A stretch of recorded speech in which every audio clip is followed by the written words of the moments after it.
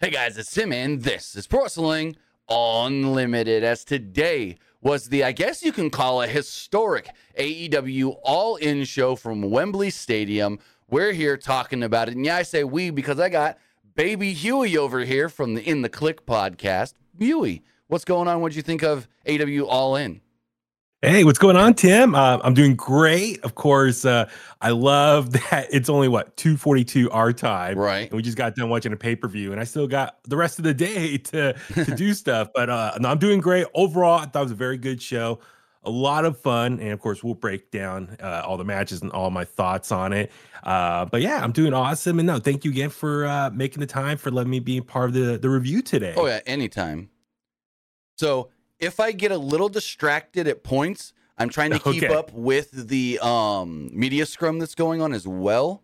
Tony Khan, I have it open up here. Tony Khan spoke briefly, stated that 81,305 is the paid number, and they estimate about 90,000 with comps, people working in the building, and so forth. So didn't beat WrestleMania 32 as far as attended number of people there, because that was, I think, 92 or 93, but they did get the record of most tickets sold. That's where people have been confused today.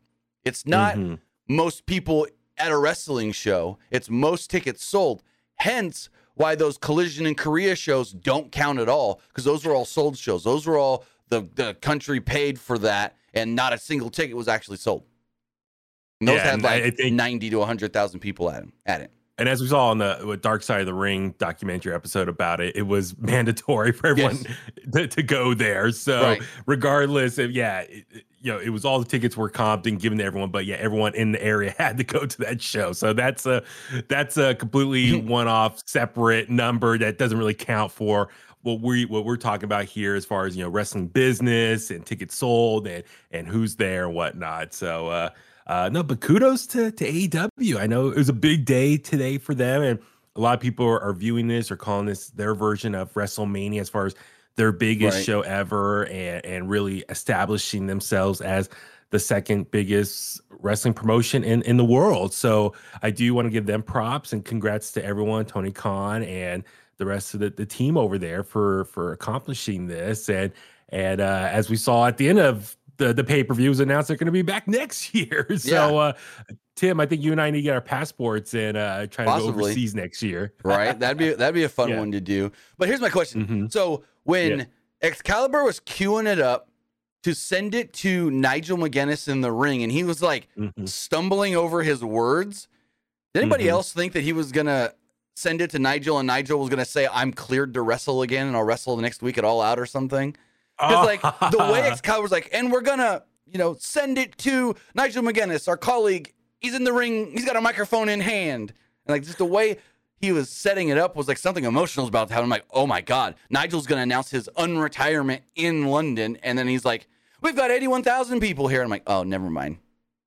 Yeah, I'm sure maybe Tony Khan is in their ear saying something. He's trying to like relay it in real time, listen and listen and talk at the same time. So I'm sure he was just kind of like, probably like, oh my God, okay, yeah, thanks, Tony. Passing it on. So, but yeah, no, like I said, it's a really historical day, I think, for all wrestling fans to witness this, and it's exciting times. The fact that, Tim, you and I, we're old enough to remember a time pre AEW that, we grew up in an era where WWF or WWE and WCW existed. So it's just really good that we have a secondary company that's doing this well. And I think it's just overall great for the wrestling business. So I think today's day just to, as a fan, pat yourself on the back for just being able to enjoy and live in this moment right now. It's an amazing time to be a wrestling fan. That's for sure. But before we get into all that, I got to do a little bit of housekeeping. I want to say thank you guys for joining us here. Twitch.tv/PW Unlimited, YouTube.com/Pro Wrestling Unlimited, and podcast services all around the globe like Stitcher, Spotify, Google Pod, Apple Pod, Anchor, iHeartRadio, and so much more. Remember, if you are watching live on Twitch, you can help us out a couple of different ways. You can help us out by hitting that donate button down below or by donating Twitch bits in the live chat. Also, remember, Twitch has a new thing that's kind of like YouTube Super Chats, but it's called Hype Chats. You can also do that in the live chat, and we'll make sure to get all your comments, questions, and concerns read live on the air. But remember, you can also support the channel one of two different ways. You can either support with a tiered subscription, just like Big Anime Fan TB recently did, or you can subscribe with Amazon Prime. Remember, all you got to do is take that Amazon Prime account, take that Twitch account, link them together, bada bing, bada boom, your Prime Gaming. Prime Gaming gives you a lot of cool things like free games, free stuff for games, and you always get one free subscription to any Twitch channel you want to subscribe to throughout the month, and I'd greatly appreciate it if you did right here, Pro Wrestling Unlimited. Also, remember, head over to YouTube, hit that join button, and become a channel member. Finally, head over to the Epic Game Store. Head over to the Epic Game Store and buy something. Whether you're buying a new game, whether you're buying an old game, whether you're claiming one of the free games, or getting bucks for Rocket League, Fortnite, or Fall Guys, use this code right here, PW Unlimited, at checkout, and you will be supporting us at no extra cost. Heck, the new season of Fortnite just dropped like, 2-3 days ago? Go buy the Battle Pass, use the code. Also in Fortnite, you can get Bianca Belair, you can get Becky Lynch. They've also thrown John Cena back into the store. So if you hadn't bought John Cena last year, you can buy John Cena now. Remember, in the store, there's a creator code. Use this one, PW Unlimited. We've seen a bunch of people use that since Becky Lynch and Bianca Belair got uploaded. I saw a number of people use it with the new season of Fortnite as well. So support us. Doesn't cost you anything extra, just like 10, 15, 20 seconds to put in the code. Then we're all good to go. But with that, as far as the show does go, so I wake up at 8:30 in the morning, and I'm like, all right, cool. I got a half hour before the pre-show. And then I look on Twitter, and there's a pre-show already going on. What? Why do they... granted, they didn't do anything special on the pre-show, but it was just weird that they have a pre-show that they kept saying pre-show starts an hour before the main card, but then they're doing stuff beforehand. Granted, all there was on the pre-show was Miro and Hobbs had a contract signing that turned into a brawl. Jeff Jarrett came out with his goons. That then led to Paul White and Anthony Ogogo bringing out Grado, and Grado hits Jeff Jarrett with the guitar. It was that, and then more of what we got in the second hour, Renee and her cast of people talking about the show. So it was, I think on the pre-show panel was Renee, Anthony Ogogo, Kip Sabian, and Paul White. It just sounds like they were just trying to fill time, or they're just trying to get the buzz going earlier in the day. But yeah, you and I in the same boat. We woke around the same time. I was getting ready, and you texted me, and they're like, "Yeah, it's been going on already." I'm like, "What? Like, I thought I was on time." It's like exactly an extra hour of them just sitting around talking. I guess good for them. Maybe they just thought like, okay, everyone's set up. Let's get an extra hour just to start hyping up our show, and maybe get some last minute buys for everyone else around the world that are tuning in, who probably got the alert on whatever Twitter or excuse me, X and notifications that they're going live now. But yeah, I'm with you. I guess we didn't miss too much there, especially here. Yeah, we're here on the West Coast. So what? That was started 8 a.m. Like, it's Sunday, man. I need my rest. I want to sleep in a little bit. But yeah, it sounds like we didn't miss too much. But the second hour, which I guess originally we thought was the only hour, was pretty interesting considering what happened. And all the drama from it. Like I tweeted out earlier, I don't know if the joke actually landed. It's a 0 hour, not 0 hours. So yes, put the plural on it. I like it, Tim. Good job. So not much happened there. We got Miro, who we haven't seen. We've seen a little bit since Collisions came about, but we hadn't seen Miro for quite some time. So I was happy. I'm just happy in general. We're getting more Miro because I love Miro. Freaking, what was it, 2 weeks ago or whatever, when he made the challenge to Hobbs, and he was like, "I'm going to piss on your dead cold body," and I'm like, God damn. So, and he's been teasing his wife again, right? Well, no. His new thing is, I don't live under a god, and I've disowned my hot wife, or something where he's by himself now. He's not the God's redeemer or favorite. He's not God's favorite champion. Yeah. And he's something about doesn't have a hot wife or whatnot. He's just out for his own redemption. He's the redeemer looking for redemption because everyone's left him or something.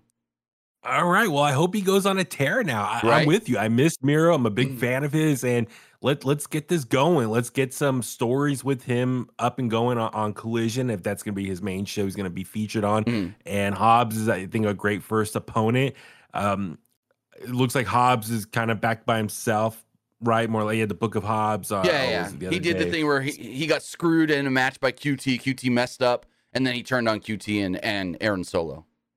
Good. So a little bit a reset right there for Will Hobbs, the Bay Area zone, by the way. Right. But I want Hobbs to get back to where he was before QT Marshall was in his life, and let's see him go on a tear. So yeah, I'm all for this match when it happens. Two big hosses slapping some meat against each other. I just hope for whoever wins between Miro and Hobbs, there's something as far as stakes or something given, because like there's no reason for this match to happen. And so why not say whoever wins is maybe next in line for the TNT title, whether that's Luchasaurus or Darby coming out of All Out. I just hope they put some sort of stakes, because AEW too many times does a match that just a match for no reason.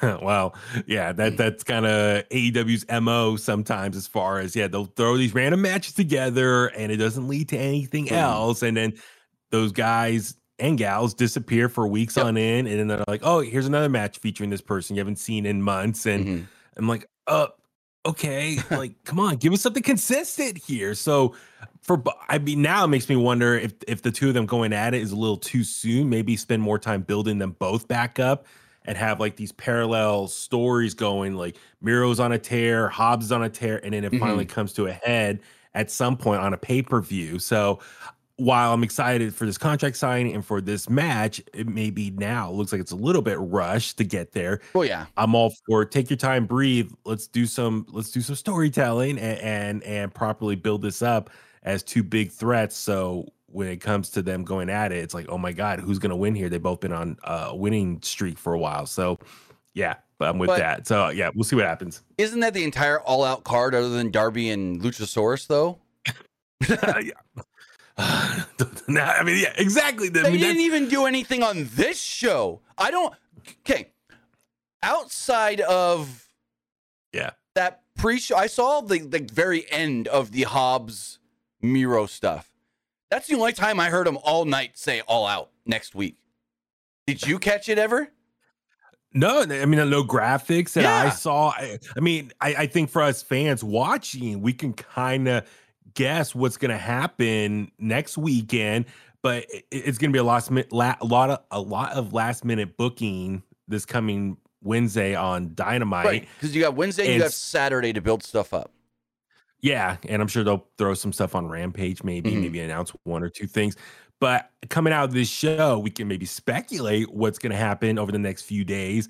But yeah, it's kind of a bummer that we're getting two pay-per-views back to back and no build, or it's going to be rushed into these matches, or we're going to see the quick fallout on this week's episode of Dynamite, and then all of a sudden next weekend, here's all these matches, Labor Day weekend, enjoy. And it's like I'm waiting to breathe. I'm waiting for Tuesday to come, and they go, so-and-so is going to fight so-and-so, and they'll have a face-to-face on Dynamite. Like, okay.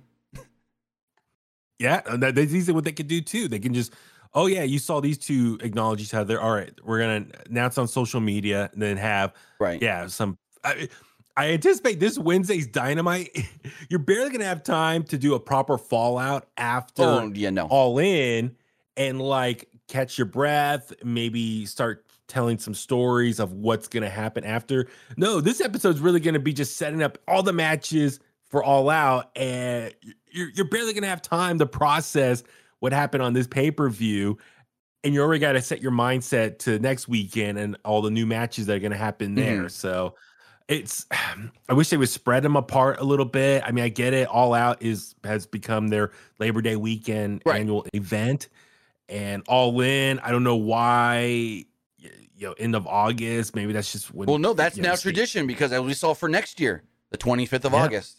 That's their. No! Don't tell me they're doing this 2 pay-per-views in a row thing again next year. Probably, I can imagine that's probably going to happen next year. So it's not official or anything, but we can just assume that next year it's going to be All In London at Wembley 2024, and then Labor Day weekend will be All Out. So maybe, but next year if they do that, please AEW do a package buy for these pay-per-views, Come on, man. Hey, times are tough. Yeah. Go get a VPN, go to Fight TV, pretend you're from the UK, and you only have to pay $20. Oh, there you go. That's what I did. Pure VPN, not sponsored, but would like to be sponsored. Use Pure VPN all the freaking time. You hear that? Sponsor Tim right now. Pure Whoever VPN. is listening. So, yeah, that's the one way you can do it. You can go use a VPN and then buy it from Fight TV overseas. You're good to go. I saved $30. That's a smart move. So thank you for the life hack. But it's like with next week coming up, it's like, what are they doing with MJF? No clue. What are they doing with CM Punk? No clue. FTR, the Young Bucks. Omega, maybe Takeshita. That's one of the ones. Cause I'm trying to think of, because you're like, you said earlier, like we could see some of the things that happened tonight that could lead to next week, but there's not much. There's really not much. I'm looking at all, like I have it right here, the results written right here, and it's like Stadium Stampede. Okay, maybe Orange Cassidy and Moxley off of that.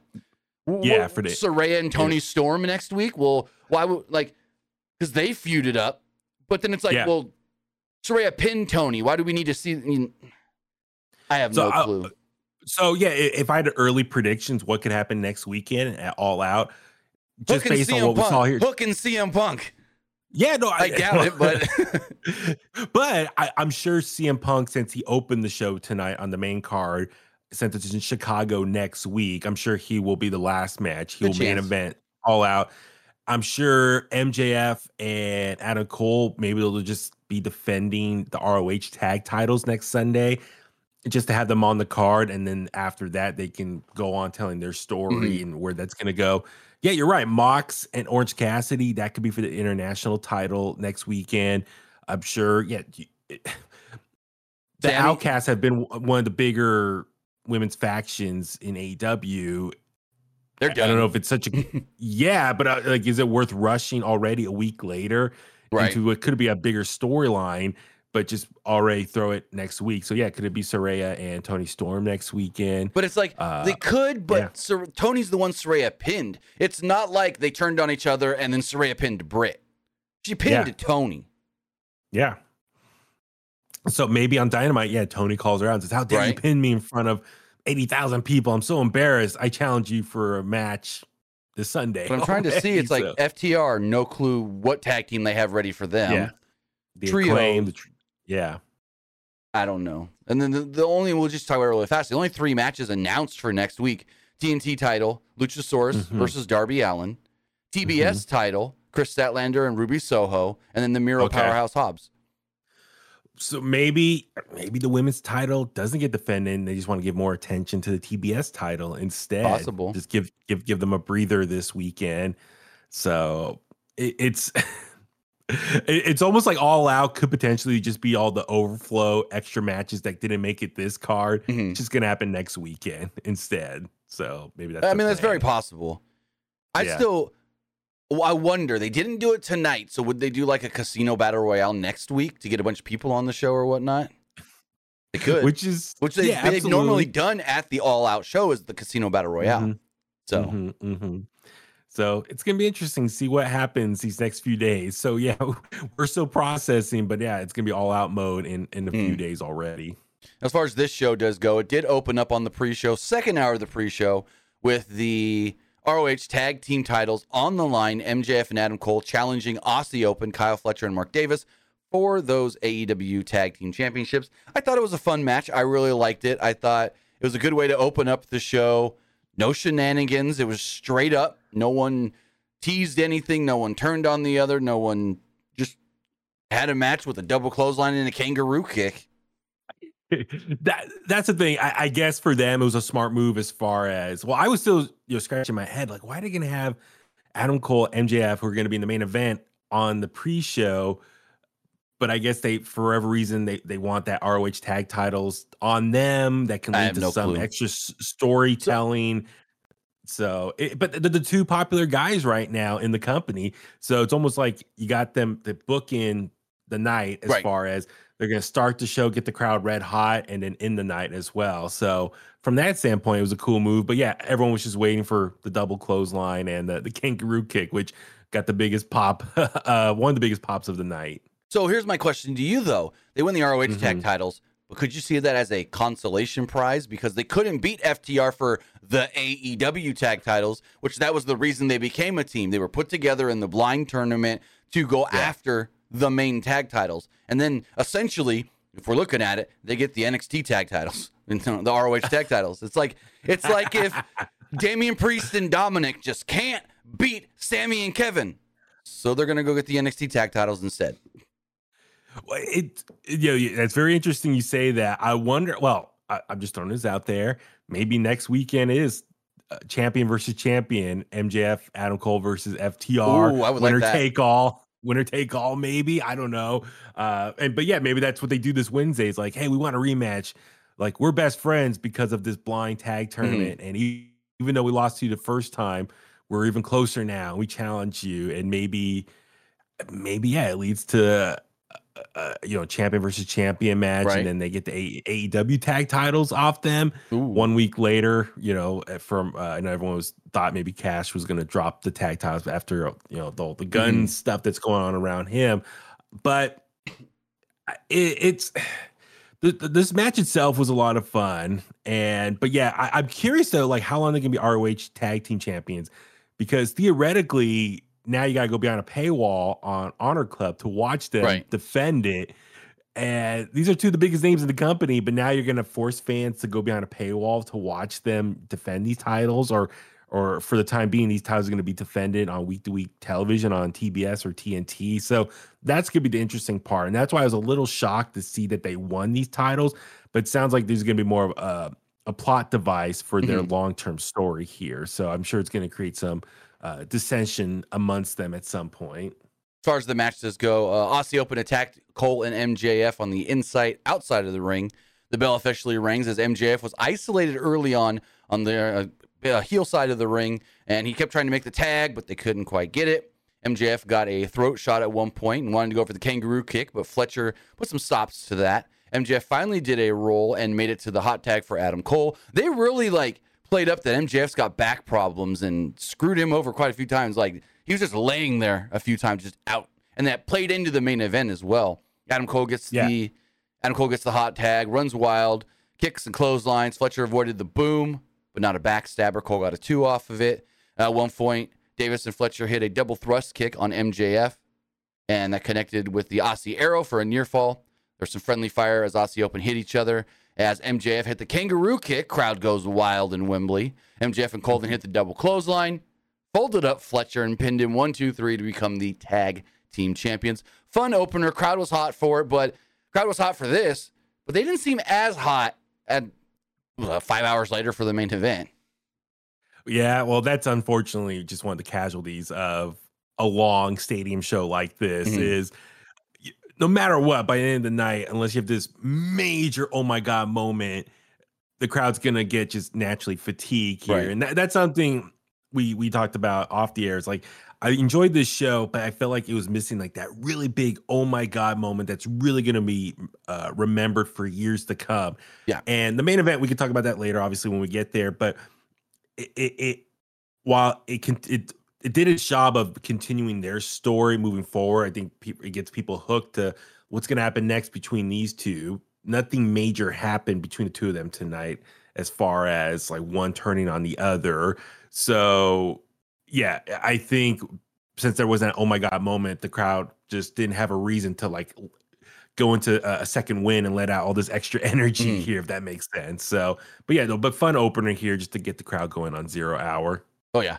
And so that was the first of 2 matches. Before the next match starts, they show Mercedes Moné in the crowd. But then they did nothing with her. They showed her again later during the trios tag match. But I'm like, okay, that's an interesting spot to show her because they only showed her before on the 0 hour, the pre-show. Then they show her during the trios match later, and I'm like, what? Like, why would she be there if there's nothing to it? But I'm going to read the Fightful report that they put up about Mercedes, which there's really nothing to it at all.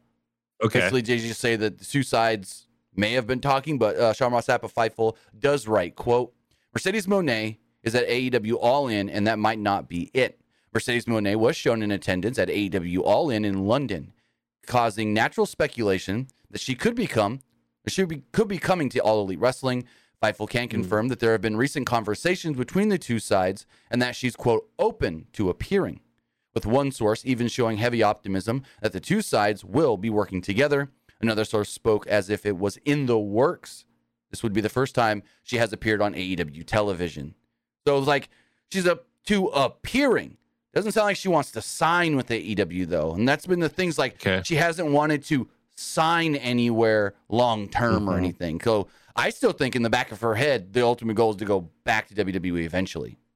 Yeah, I'm with you. I think if she can and she's able to, and a company allows it, she rather just probably paid by appearance type of situation here. And it sounds like that's what she was doing over in Japan, which is to her benefit because it's nothing long term. So she can keep working, but then when she finds maybe a better opportunity, then she can go there and not be locked down to one particular place. So I'm sure for her, I'm guessing she would love to do something in AEW back in America or North America, but not something long term. As you said, maybe there could be a great calling for her back with WWE at some point.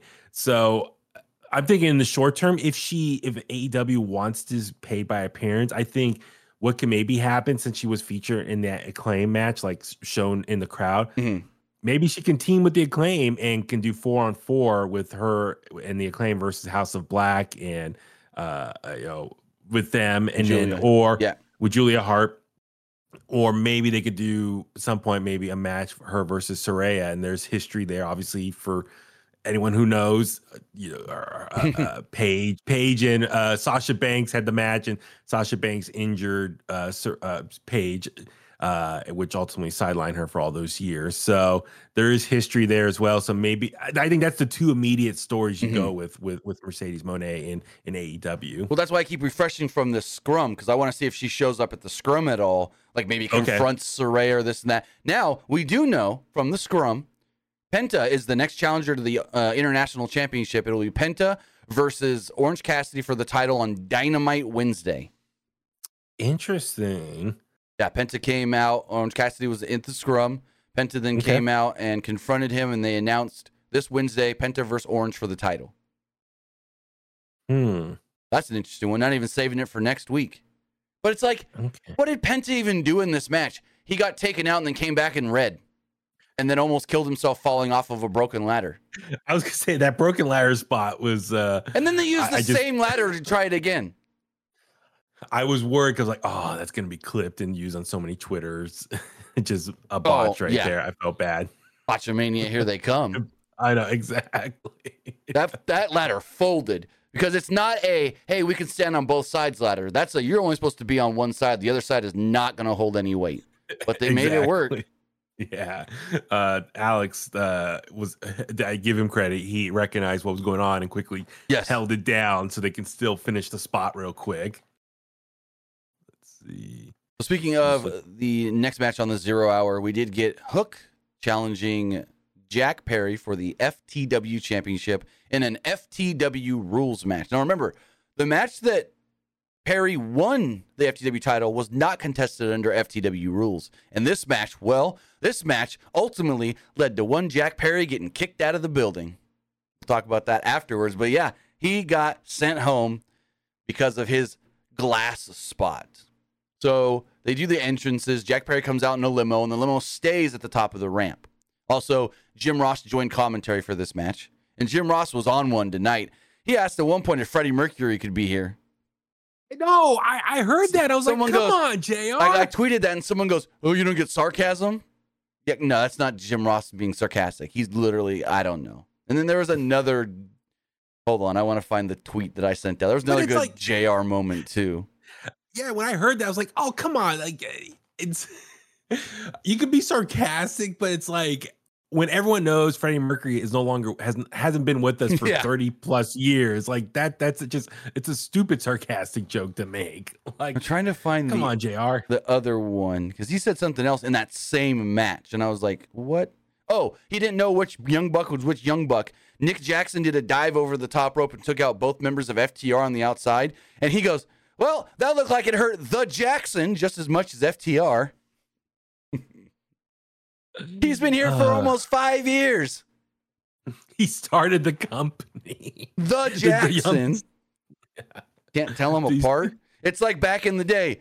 Oh, which one's Scott Dawson and which one's whatever their names were in WWE. No one could ever tell no one knew because they never distinguished themselves. They were just like, we're the Revival. That was always the joke back in the day with the Revival, but I don't know. So Jim Ross was on commentary here. Perry came out in a limo, and Hook was like, I ain't waiting for you. Hook went all the way to the top, and basically this was a fight on the limo match because the whole match took place basically on the limo. At one point, Jack Perry did a RVD Rolling Thunder from the top of the limo onto the hood of the limo. He then looks into the camera and goes, that's real glass. Cry me a river. And if you don't know the story there, so maybe a month or two ago, he was at a Collision taping. And I guess it has to do with this spot. I don't know. But they were setting something up, talking about doing something. And he's like, no, we'll just use real glass. And many people were like, no, you shouldn't.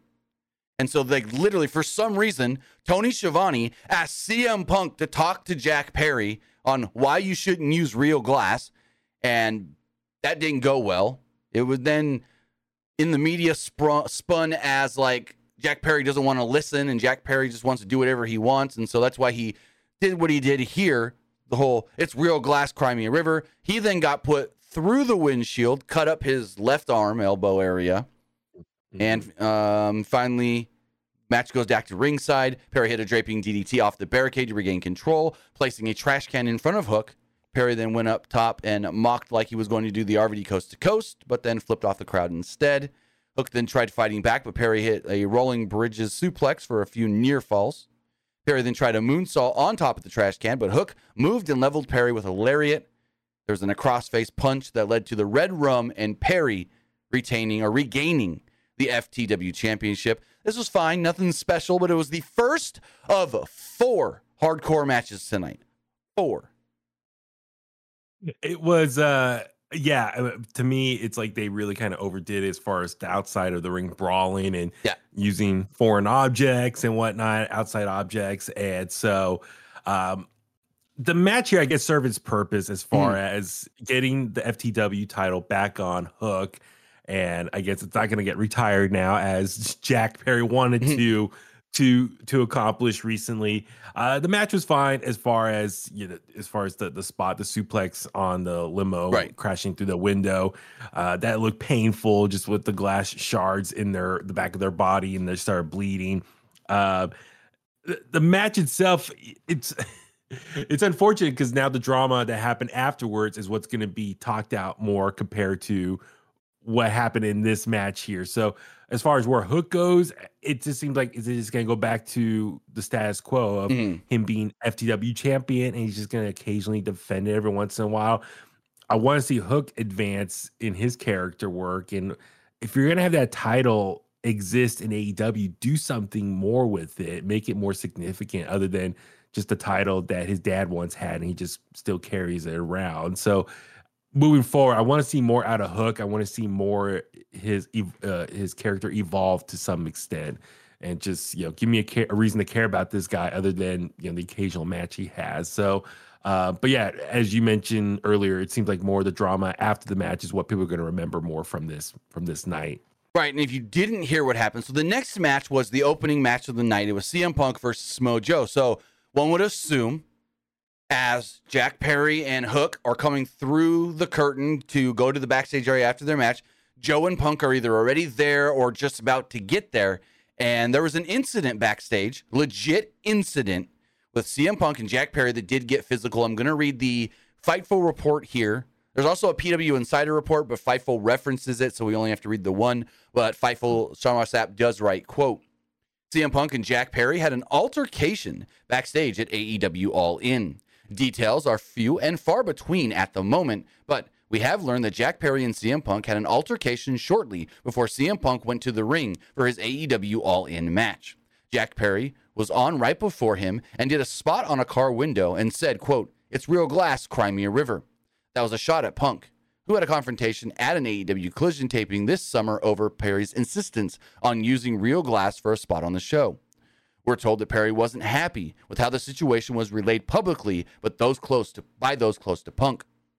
We have learned that at least one side of the story, which claims that Jack Perry approached CM Punk backstage and, quote, stepped in his face and, quote, bumped Punk.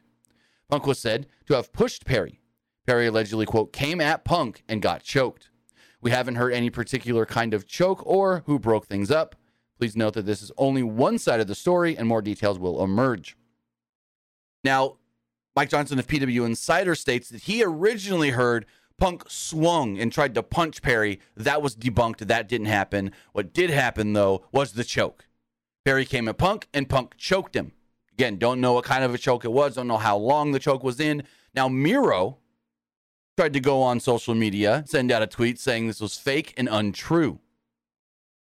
But Tony Khan, in the post-show press conference, the media scrum, did confirm that there was a backstage altercation, and he cannot speak any further on other than saying that it happened because it is, quote, under investigation. Didn't say what under investigation means, whether that's just the company looking into it or cops got called. I don't know. I wouldn't put it against Punk to want to file an assault charge or something. But, yeah, the report from PW Insider also states that Punk was still at the building an hour or so after his match, but Perry was told to leave. So Jack Perry was kicked out of the building.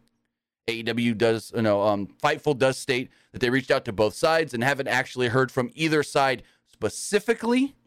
And then they close this with stating, to clear up a misconception regarding their prior argument and, quote, Perry trying not to come to work the next week, we're told that he had pre-planned and approved vacation. So there we go. More details will come out because there was another thing where there was that thing that Punk said on Collision about people not wanting to come to work and he makes all the towns. And some thought that that was a shot at Jack Perry because in the original report, it was that Jack Perry was at the Collision taping because he wasn't going to be at the Dynamite taping next week. Some thought that he just didn't want to show up at Dynamite next week. And so, I don't know. There's a lot here to unfold and still so much we don't know. Yeah, it's unfortunate that once again, the drama behind the scenes is overshadowing what happened in the ring. But hey, that's an AEW pay-per-view for you, I guess. And that's something you and I joked about. It's like, man, more drama behind the scenes involving CM Punk. And I know we got a lot of matches to talk about, so I don't want to overstay talking about the CM Punk stuff, but it's just unfortunate that there was an altercation as far as what happened. It's hearsay versus person versus person. And I'm sure we'll get more info over the coming days. More people maybe who witnessed it can explain what happened. It's just unfortunate that Tony Khan or the powers that be need to do a better job of sitting people down and trying to resolve some of these issues here, because there's still a lot of tension there in that locker room and people are blowing up on each other. Yeah. And if you don't address it properly, it's going to lead to more stuff like this for the foreseeable future. So the authorities there in AEW need to really stand their ground, but we're the authority here. You guys need to cut this out, talk it out. Let's resolve this to a certain extent. But if you just leave it alone, it's going to be more blowups like this, and this is going to happen on a regular basis. But kind of interesting side note, just the order of matches here. So you got Jack Perry, and then Punk, and then Punk, and then after that it was Omega. Omega, members of the Elite, and then after that, FTR versus the Young Bucks. So within these first four matches, or 3 on the main show and the last one on 0 Hour, it's involving all these people that have some sort of tension with each other. I thought the point being, if Dynamite is going to be the Elite side of the roster and Collision's going to be CM Punk and friends over here, when it comes to a show where everyone has to be in the same building, I thought they would break it, space it apart. I thought if CM Punk is going to start the show, all the Elite members are going to be towards the end of the show. No, they're back to back to back. So the chances of people walking past each other and seeing each other it was very high right there. Exactly. And now look, we see drama happen again. So whoever ordered these matches, kind of horse on them for kind of creating some unnecessary drama. Like, you should have spaced them out. Like, let CM Punk go first, get his business done, and then let him go in the locker room, be away from it all, and then let some other matches happen, and then the Elite can happen after that. So just kind of the order here. It's like, who did this? Was this done on purpose just to get some drama going? So I don't know. All right, so this is the last I'm going to address this. Alex in the YouTube chat says WrestleMania 35 is the real paid attendance record, 82,265. No, that is not. That is how many people WWE said was there. And WWE, their numbers are never true. They always inflate them. 82,000 at WrestleMania 35 is not the real number. Plus, that is the attendance number, not the tickets sold number. That is the attendance number that they put out there, not the tickets sold number. And they said it too. They've said, I'm looking on WWE's website, attendance record. WWE 35 sets a MetLife Stadium attendance record, 82,265. Not the same thing. That's what people aren't understanding. This is how many tickets we sold record, and this is how many people were here record. Plus, Tony said there was at least close to 90,000 people. So that's still more than WWE's fake 82,000 number, buddy. I was there at WrestleMania 35. There were a lot of people there, but it was also a very rainy day, and it was that's a whole nother conversation. Well, I'm glad it didn't rain here. There was a 40% chance of rain in London all day. Yeah, and they did the ceiling open, so I was kind of or the roof open, I should say. So I'm kind of I was kind of concerned. Hopefully, no rain, but hey, it all worked out for everyone. So then the main show opens up. We got Excalibur saying, it's Wembley. And you know what that means, welcoming us to the biggest AEW show in history. And we open it up with CM Punk versus Samoa Joe for the real world's title.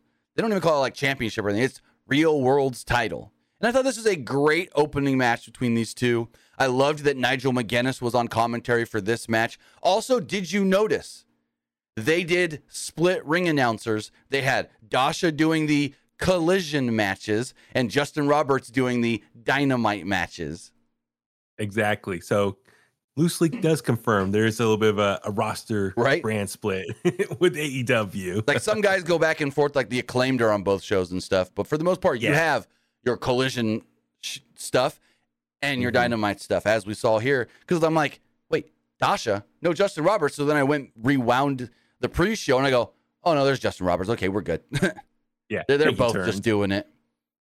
And I do love kind of like they kind of mixed it up with some of the commentators throughout the night, like with Nigel, JR. By the way, I'm still so happy for Nigel. Like, I always was a big fan of his commentary work, especially his time in NXT. And so I'm really glad to see him back and doing commentary for AEW. Just listening to him call a match or a show of this size, it just makes it feel extra special, extra bigger. Just him with his emotions and his reaction to big spots in the match. So yes, I think Nigel was the best signing this year for AEW. So I did like, I think it was during the entrance, Nigel made a reference saying Joe has got a sweet tooth for revenge. I thought that was a fantastic reference to Samoa Joe playing Sweet Tooth on Twisted Metal, which if you haven't watched that show, go watch it. It's way better than it has any right to be. Really? Okay.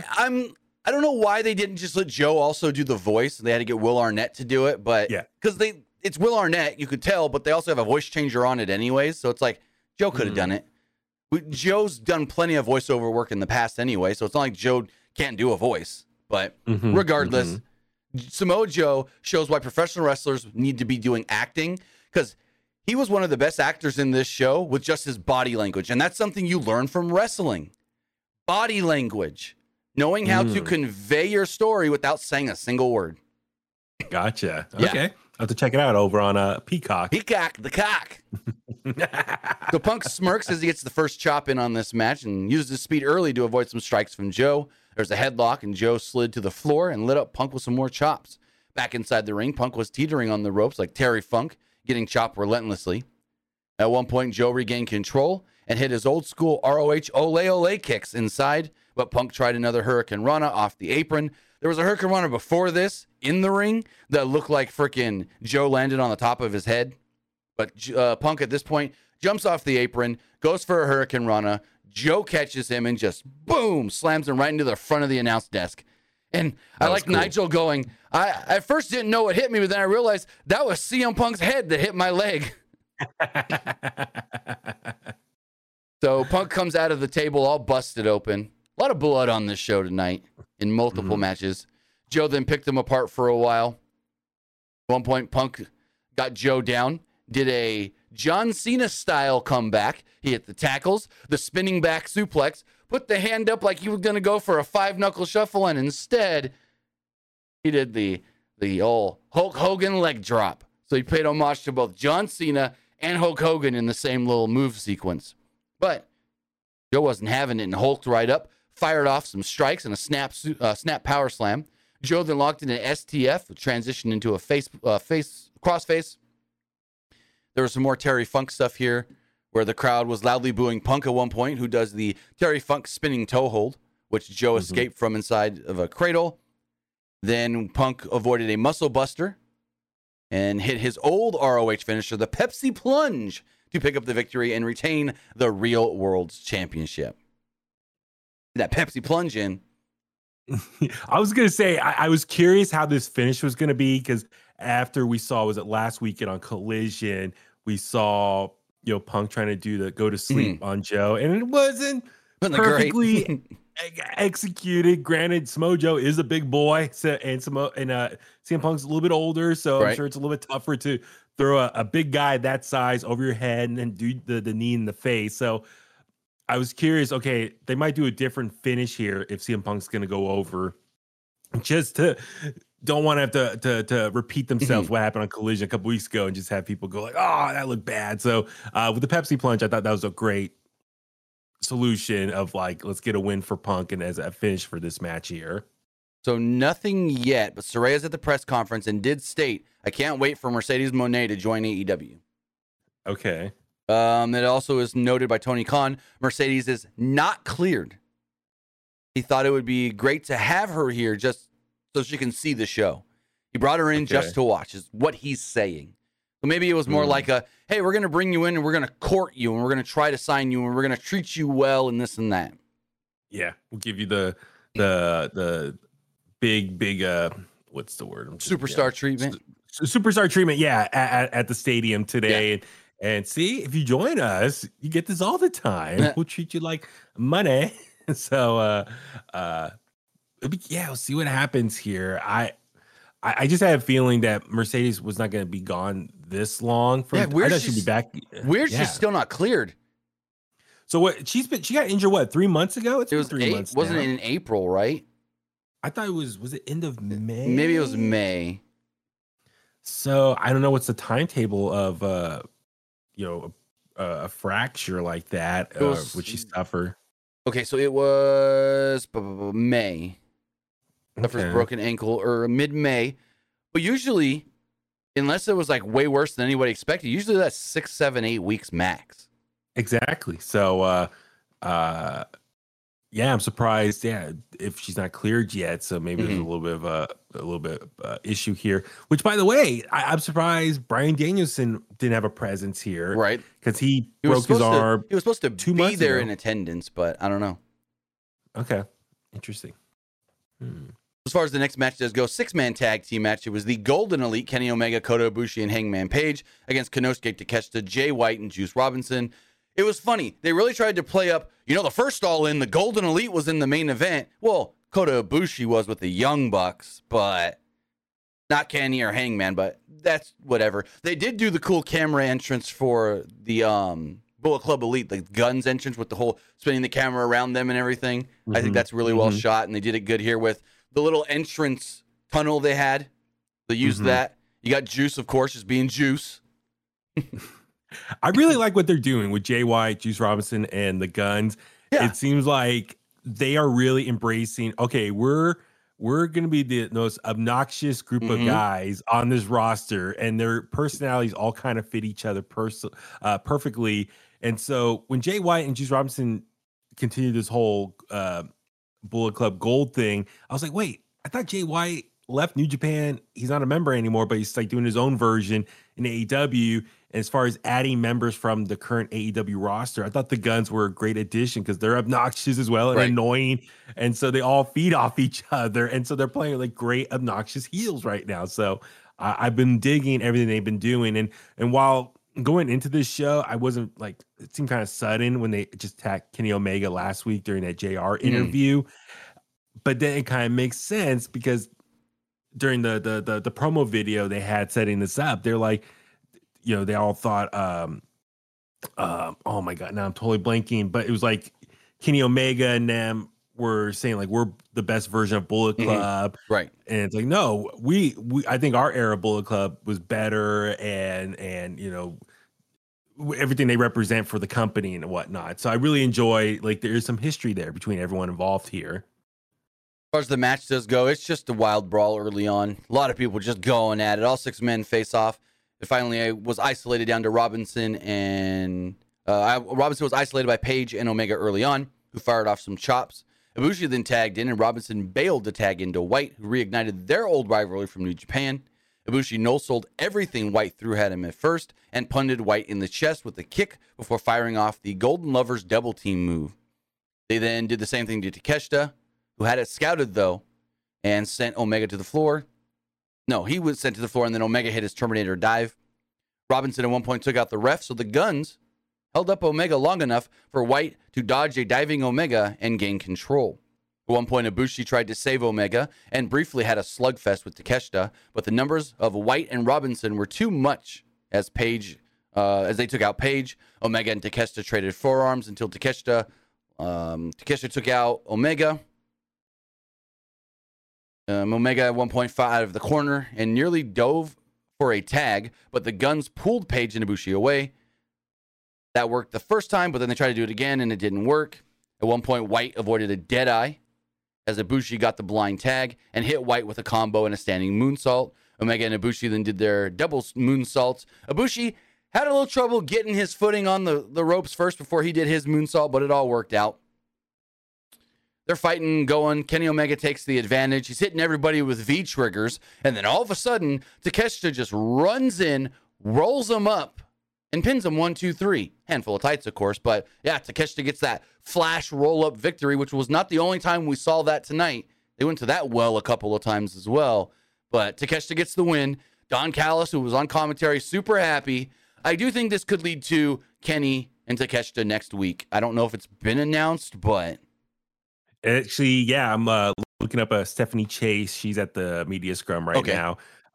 She did tweet out Tony Khan has made Takeshita versus Omega official for All Out next week. So gotcha. Yeah. So there we go. So it makes sense now, this finish. While I was shocked, I think like everyone, because I think we all assume Kenny Omega and his team's going to win here versus the annoying heels. But no, a roll up, which like you said, I think between like the hardcore matches or outside matches and the use of the roll up, like those two things were done.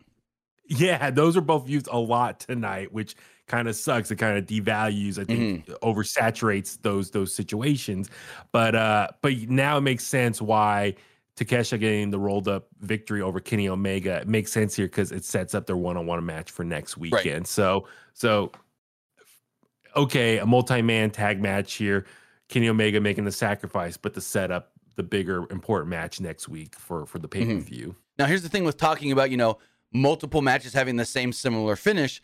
That kind of goes back to what LuFisto said when she went and had her time with AEW that one day, where she said there's no structure. There's a lot of people just doing whatever they want. No one talking to each other, so you don't overstep and do the same thing. And I had about a year and a half ago or so, someone that worked at AEW show as an extra tell me the same stuff.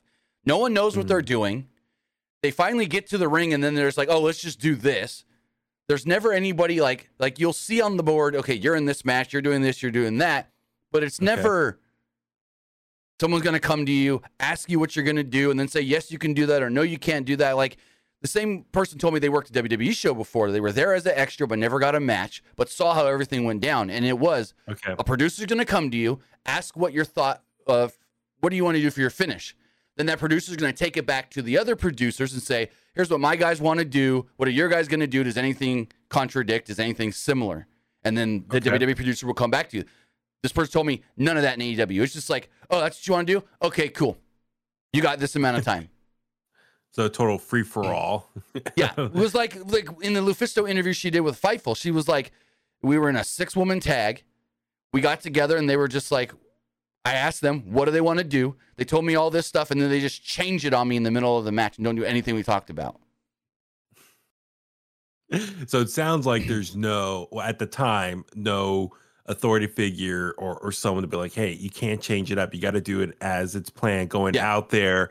And there's no form of punishment if you don't do it that way, if you change it up on someone, because that's not right, because then there creates a lot of confusion in the ring and then, could create some, some unwanted accidents in that ring. So that's unfortunate. So hopefully things change or have been changing over the last year and a half since those initial situations happened back then. So, but yeah, it's, oh man, I'm just behind the scenes. Like I just, wish there was some better structure over there. Saraya did state, so Tony Khan said that he loved being able to work with Saraya's family tonight. And Saraya stated that her brother Zach is coming to the United States in the next couple of months, but didn't give any other details. I know he really wants to follow in his sister's footstep and get an opportunity to be successful here in North America, be a wrestler over here. Right. And as we know, we've seen in their movie, the movie about her and her family, it's really like Zach is like the really I'm trying to think of the right word, like the wrestler that really wanted to make it. And that's always been kind of like a little bit of guilt on her side of things. She always felt guilty that she made it big and he didn't. And so I'm sure for her, she's trying to do everything maybe in this second run of her career to get her brother an opportunity to live out his dreams over here in America. So I hope he does get something. I don't watch. I've never seen him wrestle before. So I don't know how good he is, whatnot. But if there's a way they can kind of bring him into a storyline, maybe give him a run in AEW, that way he can just at least said he did it at least one time over here. So fingers crossed for him. Also, Saraya talked about she's writing a book. She said Tony Khan helped her complete that book as far as this part of her story.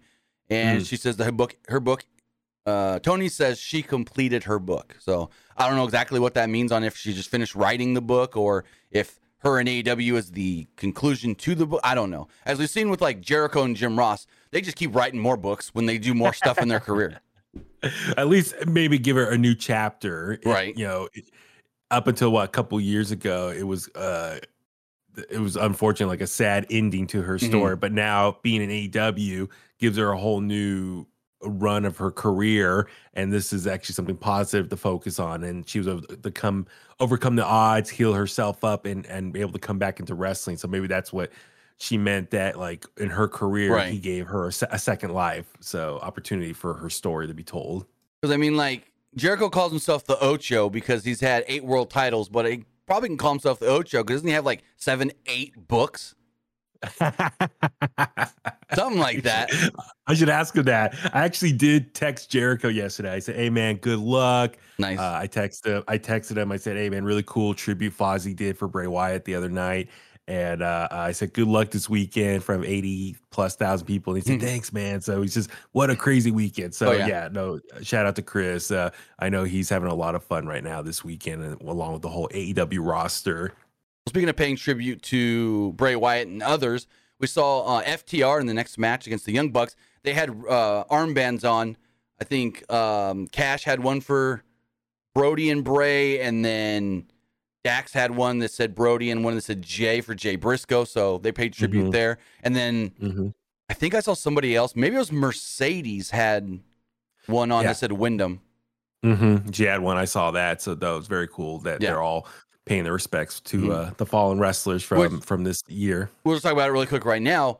The House of Black paid tribute to Bray Wyatt as well, as Buddy Matthews came out with a lantern and they put it down, and then commentary just went into it and was like, we lost Bray Wyatt. Bray Wyatt passed away, and they just told the whole thing really quickly. Interesting that they were just, they said Bray Wyatt. I mean, WWE's not going to do anything. Oh, you said Bray Wyatt, we're coming after you. No. Yeah. So it's cool to acknowledge them and then just, I'm sure he had friends across many different promotions because he's been in the business for so long, and his family as well, Yeah. just the lineage there. So it's just cool that they pay respects and acknowledge the unfortunate situation involving Wyndham Rotunda. So the Bucks come out and they pay tribute to Freddie Mercury with their gear, and that's when Jim Ross asks, "Could Freddie Mercury be here tonight?" And Nigel has to tell him, "Unfortunately, JR, Buddy Mercury is no longer with us." I rolled my eyes like, come on, JR. Even if you're trying to be sarcastic, right? Like, find something else to be sarcastic, because a lot of people are going to interpret that the wrong way. And I'm like, I mean, working in classic rock radio, I know Freddie Mercury's no longer with us. He's been gone since the early 90s. It's like, that was such a bad joke. It was just like, come on, man, do better with that. Yeah. So as we move forward with this match, the Bucks come out strong. They kipped up after a double down spot and sent FTR to the outside to regroup. Nick hit a running punt kick on the apron on Harwood while Wheeler was flattened by a spear. Nick hit his corkscrew tornado on both as the crowd was 50-50 split. They didn't really know who they wanted to chant for, whether it was the Young Bucks or FTR. Later, they started booing the Young Bucks a little bit, though. Like, not much, but a little bit. Wheeler ate a super kick, hung up in the ropes, and Nick hit a swanton for a 2. Wheeler remained isolated, nearly diving for a tag, but Matt hit a super kick on Harwood in midair to prevent it. As we move forward, Harwood led. There was 3 German suplexes from Harwood that led to 2 Northern Light suplexes by Matt Jackson, as each team traded more and more crazy spots here. Harwood countered a springing Nick into a slingshot powerbomb, but he wasn't the legal man, as Matt had made the save, only to be trapped in a sharpshooter for quite a while, actually. While on the apron, Wheeler somehow got a sharpshooter on Nick as well, until Nick powered out and launched Wheeler into the ring steps. Harwood at one point collided with his partner, and the Bucks answered with some super kicks, hitting a spike pile driver as well of their own for a near fall. Wheeler prevented a Meltzer driver, so Nick took him out with a tope. The Bucks wanted the BTE trigger, but Harwood ducked, and their knees collided. Wheeler sprinted into a dive through the ropes. Nick as FTR triggered a Shadow Machine, with Matt kicking out at the very, very last second. Wheeler then goes for a 450 splash as the Bucks hit the BTE trigger, with Harwood breaking it up barely. Harwood knew that there was going to be more in store as he turned into a Shadow Machine, while Wheeler ate yet another BTE trigger, only to kick out again right at the last second. Like, these kickouts were so last second that the referee's hand was still slapping the mat on 3. Yeah, very close. There was a couple times I was like, "Oh, was that an accident?" Or even one time, it looked like, I believe it was Matt who pulled up Cash's. Yeah. It looked like Cash, and then like the commentators were like, "Whoa, was that a break, or did you pull him up?" So yeah, there's a lot of close calls in this match here, and I love a lot of callbacks to Bret Hart. I think it was Matt who jumped off the rope for the elbow, and then there was the roll up, very much like Bret and British Bulldog ended their match in this match here. So there was a lot of cool just callbacks to Wembley back in '92 for that SummerSlam. To finish off the match, the Bucks tried the Meltzer driver, but FTR somehow countered that into a Shadow Machine in midair, got the pin, and picked up the victory, retaining the AEW World Tag Team Champions. But then after the match, the Young Bucks just don't want to go for the handshake. FTR extends the hand, and the Bucks look at it, and then just walk away and leave. So is that like, are the Elite turning heel? I was shocked by that. So was I. Very. Yeah, because the Elite are all baby faces right now, and that's obviously a very heelish move right there. Yeah. Kenny Omega is still a babyface, obviously going up against Takesha next week. Hangman seems to be babyface for right now still. So I don't know. Maybe this is a way of separating the Young Bucks from Kenny even more, giving them more space, because I think a lot of people really want to see Kenny Omega of old and just go back on a singles run and just tears it up against the roster. And I know since he came back from his suspension last year from the Brawl Out at All Out, it's been him and the Elite, trios and whatnot. So I'm curious if this is a plot here to have the Young Bucks go on their own heel run and Kenny is separated. I don't know. It's interesting here, but I was kind of hopeful. Okay, if you're not going to shake their hands, I thought I was hopeful they were going to maybe like flip them off and say after Revival, just a callback to being the Elite on the YouTube channel. Did you see the sign in the crowd that said "Fear the Revolver"? Yeah. Oh my God. Yes, that was very funny. Call back to Cash Wheeler getting arrested for having a gun and pointing it at a guy. What? And that's my thing too. Is like I think a lot of people thought FTR were going to drop the tag titles here as some form of punishment for Cash's real life legal issues right now. But it's still up in court right now. Nothing's official, so I guess they'll see how it goes. But innocent until proven guilty, I guess they say, and so we'll see how that plays out and how AEW will respond once the courts figure everything out. So as far as what Tony Khan said last week in the media call, he was like, we're aware of the situation. We know what's going on, but there's not enough evidence. And because it's still an ongoing thing, there's not enough evidence for us to take action and say one way over the other. So we'll see. So, yeah, I mean, it's a case-by-case situation. I know a lot of people are trying to compare this to like NBA players and NFL players. Well, so people are even trying to compare it to the Jeff Hardy situation where immediately, as soon as that Jeff Hardy news came out, boom, Tony suspended him. Yeah. So they're like, favoritism of FTR? Well, no, because A, Jeff's got a history, and B, it was very, very obvious Jeff was drunk driving again. And so. Yeah. And this is, I think a lot of the reports we're hearing about what happened that day with Cash and this person where the gun was pulled on. It seemed like a very one-sided observation. We don't know what, from Cash's point of view, what happened that day that led to that incident. And I'm not trying to, support him or defend him in any way. I mean, just there are three sides to every story. One person's side, the other person's side, and what really happened. So we only heard one side based on that video of Cash in the courthouse and what the judge and the lawyer were going over the alleged incident. So we'll see how it plays out here, and then AEW can respond after that. So it looks like everyone that's going to speak may be done at the scrum. Now they're just going to ask Tony some questions. So we'll see what comes of that. But it's Tony Khan time, everybody. We got another hour to go then. Right. I've been there. I didn't leave Chase Center till almost like midnight, I think. And that's West Coast time. Love you, Tony Khan. Love to talk to you again soon. So, this next match was Stadium Stampede, which was more anarchy in the arena, but it's basically the same match minus the stunts that we've seen in the past. Also, try to play that Stadium Stampede mode in the AEW game. That game is still dog shit. That game is bad. Oh my gosh. Like, I'll throw a chop at somebody and like you'll see my wrestler hit, but then it doesn't register that it hit, and then they just kick me. He no soldier, brother. Like, right?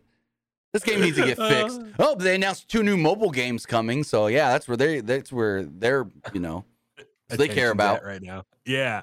I was gonna say this match, I thought it was a lot of fun considering how chaotic it was. And it didn't come off like the other original Stadium Stampede back during the pandemic era, as far as them doing like stuff all over the place and the camera cutting too. That was very much like a cinematic match, and they were taking their time telling different scenes, and everything's happening supposedly in real time, but they were focusing on each section of opponents facing each other in different parts of the stadium, and then led to this big finish.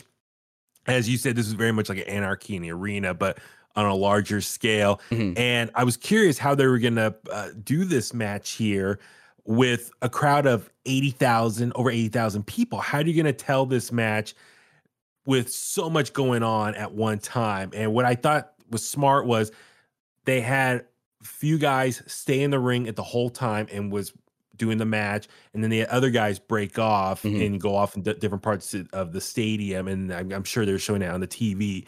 So because I was worried, okay, if everyone leaves the ring and goes to different parts of the stadium, people sitting in the stadium are not gonna be able to see anything. They just got to watch the TV screen. They're like, wait, we paid all this money to watch people on a TV screen. So I thought it was very smart. They kind of like divide and conquer here, as far as, okay, they had Moxley, Penta, I'm trying to figure out who else was just stayed in the ring. Orange. Do a lot of spots there, but then Best Friends and Eddie Kingston, they went off and went down the hallway. Claudio, and went down the hallway and did stuff there. So to kind of to really feed into the anarchy in the arena feel to it. But I thought that was a smart move. They're like, okay, we have people in the ring, so people who are watching can still have something visual to watch, but then occasionally they can pop up and look what's happening elsewhere. So I like that approach there. I think that was a smart move to handle this type of match. A lot of keep it in the ring or up at the top of the stage. Exactly. For people in attendance, they still can visually watch something happening in this match here. And also, it is now official. He is no longer just Santana. He is Mike Santana. It said it on the graphic. Like, I can pull it up. I'm going to pull it up on the screen. Okay. It said it on the graphic. He is now Mike Santana. Ortiz is still just Ortiz. But let me see if I have... Where did I have that at?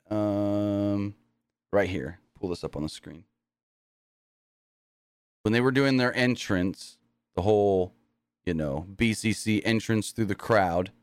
Yeah. Another shot I have here is of Ortiz, but it says it on the thing. It says,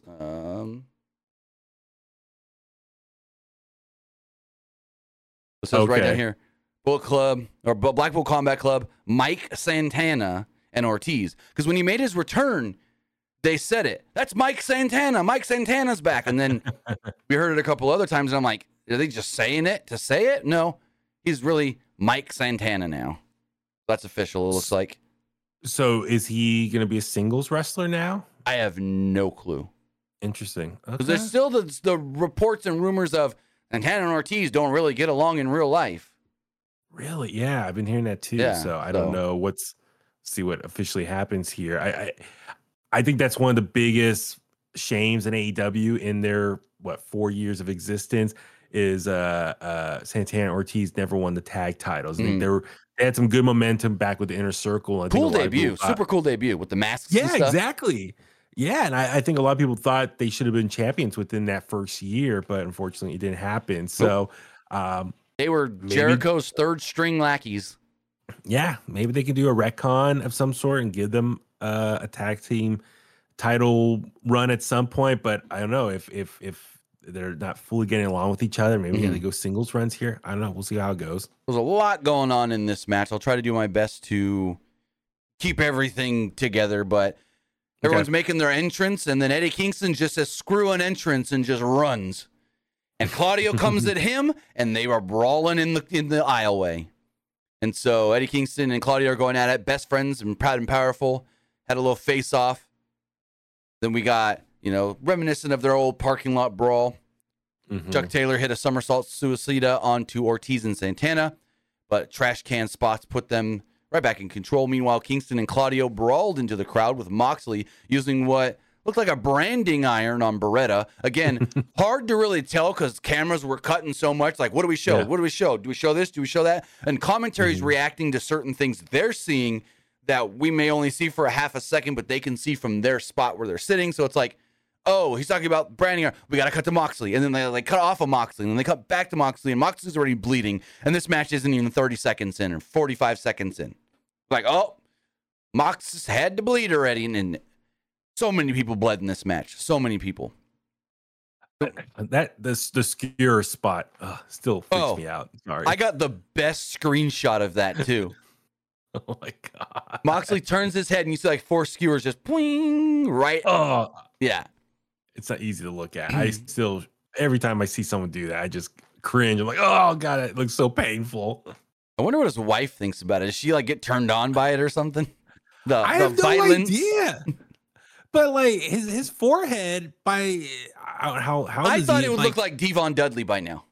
Yeah, or Abdullah the Butcher at right? this point. God, especially now, he's got a thinning hairline now, so it's like it's got more baldness to I guess more surface area to scar up. He's like the whole top half of his head's going to be one big scar by the time he probably retires here at this point. Man, just tough to look at. Moxley at one point hits a springing penta with a paradigm shift as Moxley is in fact bleeding, like I stated. We go to a split screen where Kingston and Claudio are fighting on one side, Yuta and Chuck Taylor are fighting on the other side. Moxley goes for the bag that Yuta had brought with him, and it was full of skewers. So he gets these skewers, and he tries to put them into the head of Penta, but Penta reverses it. Penta then puts them on the head of Moxley and just starts stabbing him right into it. Moxley jumps up. All the skewers kind of fall except for like 4 or 5 of them. He turns his head. Ying. I won't show the picture. I don't want to gross out. Maybe Huey over here. Because like I got the best screenshot of it, like at the perfect spot. You can show it if you want. Okay, because it's like the perfect one where usually you try to get these screenshots and they're a little blurry because motion's going on and stuff. But I got the perfect screenshot here of this. Like, let's see right here. Like, boom. Oh, they're just God. sticking. And he's got that blood all covered as the side of his. It's like, wow. Wow, wow, wow. An image of 1,000 words right there. Oh, yeah. The first one being, ouch. God. Oh, man. But, kudos to Mox. Right. He's, I think, for a lot of kids, I'm just throwing this out there. For a lot of younger kids, he could be their generation's Terry Funk. Oh, just the amount of time he bleeds and whatnot in today's wrestling world. Man. So Penta eventually gets taken out in the ring. He gets pile driver onto the chair. They take him away. Him coming back was kind of underwhelming. I didn't really care for that. He comes back, like, the screens go black and we hear something and they're like, what's going on? And then Penta comes out wearing red. And they go, that's Penta Oscuro, the dark version of Penta. And I go, okay, cool. He's still just Pentagon. Yeah, and can't walk up a ladder without falling through it. That's not his fault. They had a shitty ladder that didn't have 2 sides you can walk on. The other side you were not supposed to put weight on.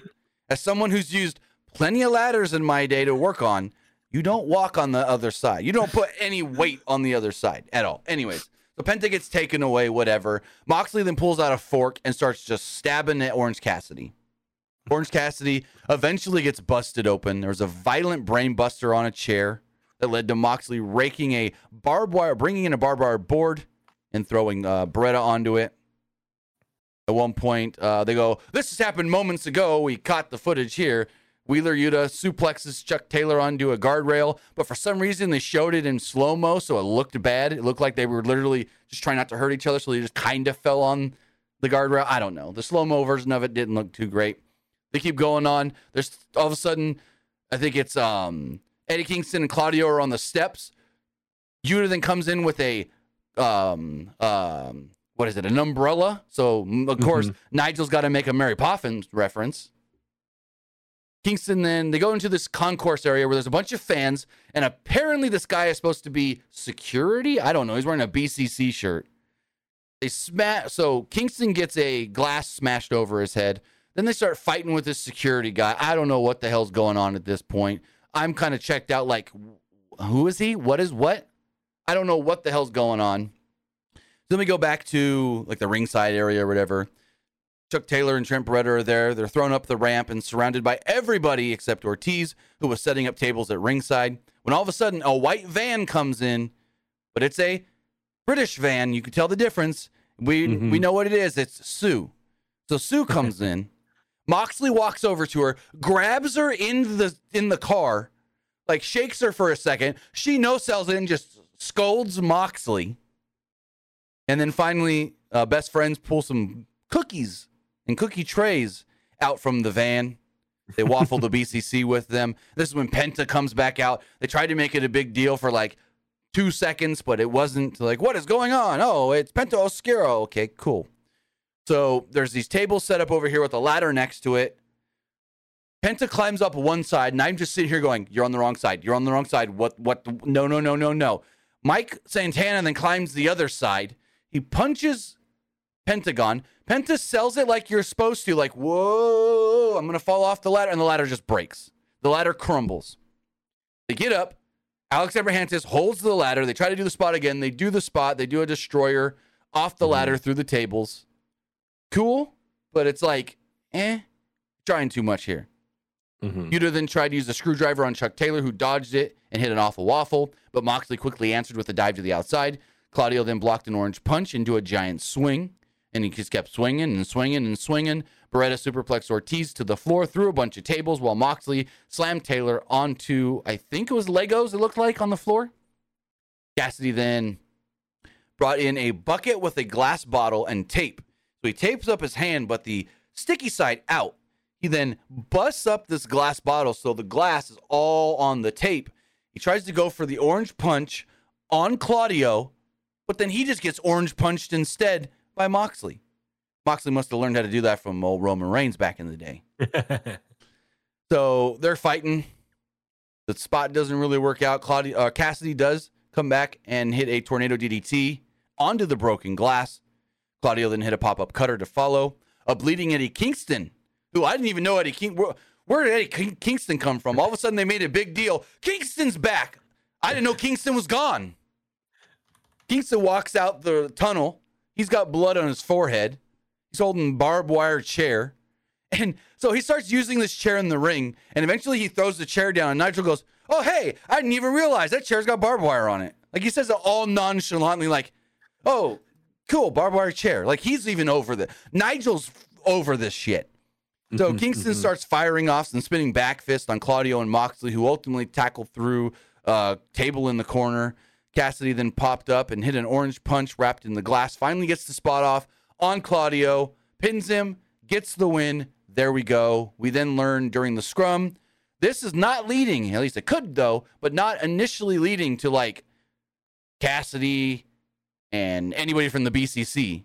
No, it's Cassidy and Penta on Wednesday for the title. Cool. I'm trying to see. I thought I saw someone updated said, depending who wins there, will face Moxley on Sunday. Okay, I'm just trying to look here. Yeah, I mean, there's a lot coming out from this the media scrum. Right. It looks like they announced a new pay-per-view in October. Huh. Let's see. Oh God. So they announced, Full Gear will be November 18th in Los Angeles at the Forum. Yes. So that's okay. Here we go. In honor. Tony Khan announces that Orange Cassidy versus Penta will happen on Wednesday, and the winner will then defend against John Moxley at All Out. So yeah. And then Tony Khan says October 1st from Seattle will be the first AEW Wrestle Dream pay-per-view in honor of Antonio Inoki. So, interesting. Okay, very cool. But I was going to say back to the match, Orange Cassidy with the tape on his hands and the broken glass, a callback to great Jean-Claude Van Damme movie Kickboxer when he had the glass on his fist right there. So for you movie fans, action movie fans, that was cool. Right. And but yeah, seeing Sue in the van, of course. You can't have a best friends match with chaos all over the place without Sue showing up in a van. And I guess it was reported that she was known for bringing cookies a lot to the wrestlers backstage. So very cool callback there that her cookies in the baking tray were used in the match there as well. Also, I love Blackpool Combat Club coming out to the match with their suits on. That was a cool look for them. And I'm shocked that they lost. When you got a group named the Blackpool Combat Club, Blackpool's in the name, they lose in England. In England, I was shocked by that going into this match here. Real quick, Wrestle Dream, wasn't it like a WWF joint show back in the early 90s with? Yes, I'm trying to look up. Yeah, because I saw someone post like an old graphic. Yeah. Tony Khan just out here nostalgiaing it up. Oh, but I'm just looking. Old report from April. I guess they filed your trademark name. No, I remember that. I do remember that. But Tony's filed a number of trademarks that they never did anything with in the past. So, interesting. I mean, he's smart into. Sometimes he'll just trademark something to trademark it and have it. WWE does the same thing. So, so it looks like he's finally using it. So, yeah, that's gonna be interesting. So this says coming up. Tony Khan announced a new pay-per-view, like you said, Wrestle Dream, October 1st. Celebrating the 1-year anniversary of, I guess it's Inoki's passing. And then he's told Dave Meltzer in the scrum that he hopes to have some New Japan talent on the show. Okay. And the 18th, November 18th. Oh, that's a Saturday. For Full Gear. Ooh, yeah. That's an interesting one. All right. Road trip. Right. I'm already making one for NXT. I'm going to that. I'm going to go to No Mercy. Oh, that's right. That's a Sunday night.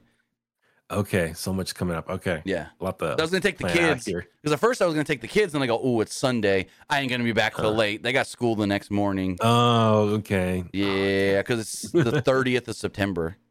Oh man, that's coming up. What, 4 weeks now? Yeah, because it was like, go to a live event here locally with the main roster, or go to the NXT pay-per-view. Well, Gotcha. I've seen plenty of main roster live events that lead to nothing. I might as well go to the pay-per-view, and then I could talk about it the next day when I review it and stuff as far as being there live. So it'll be cool.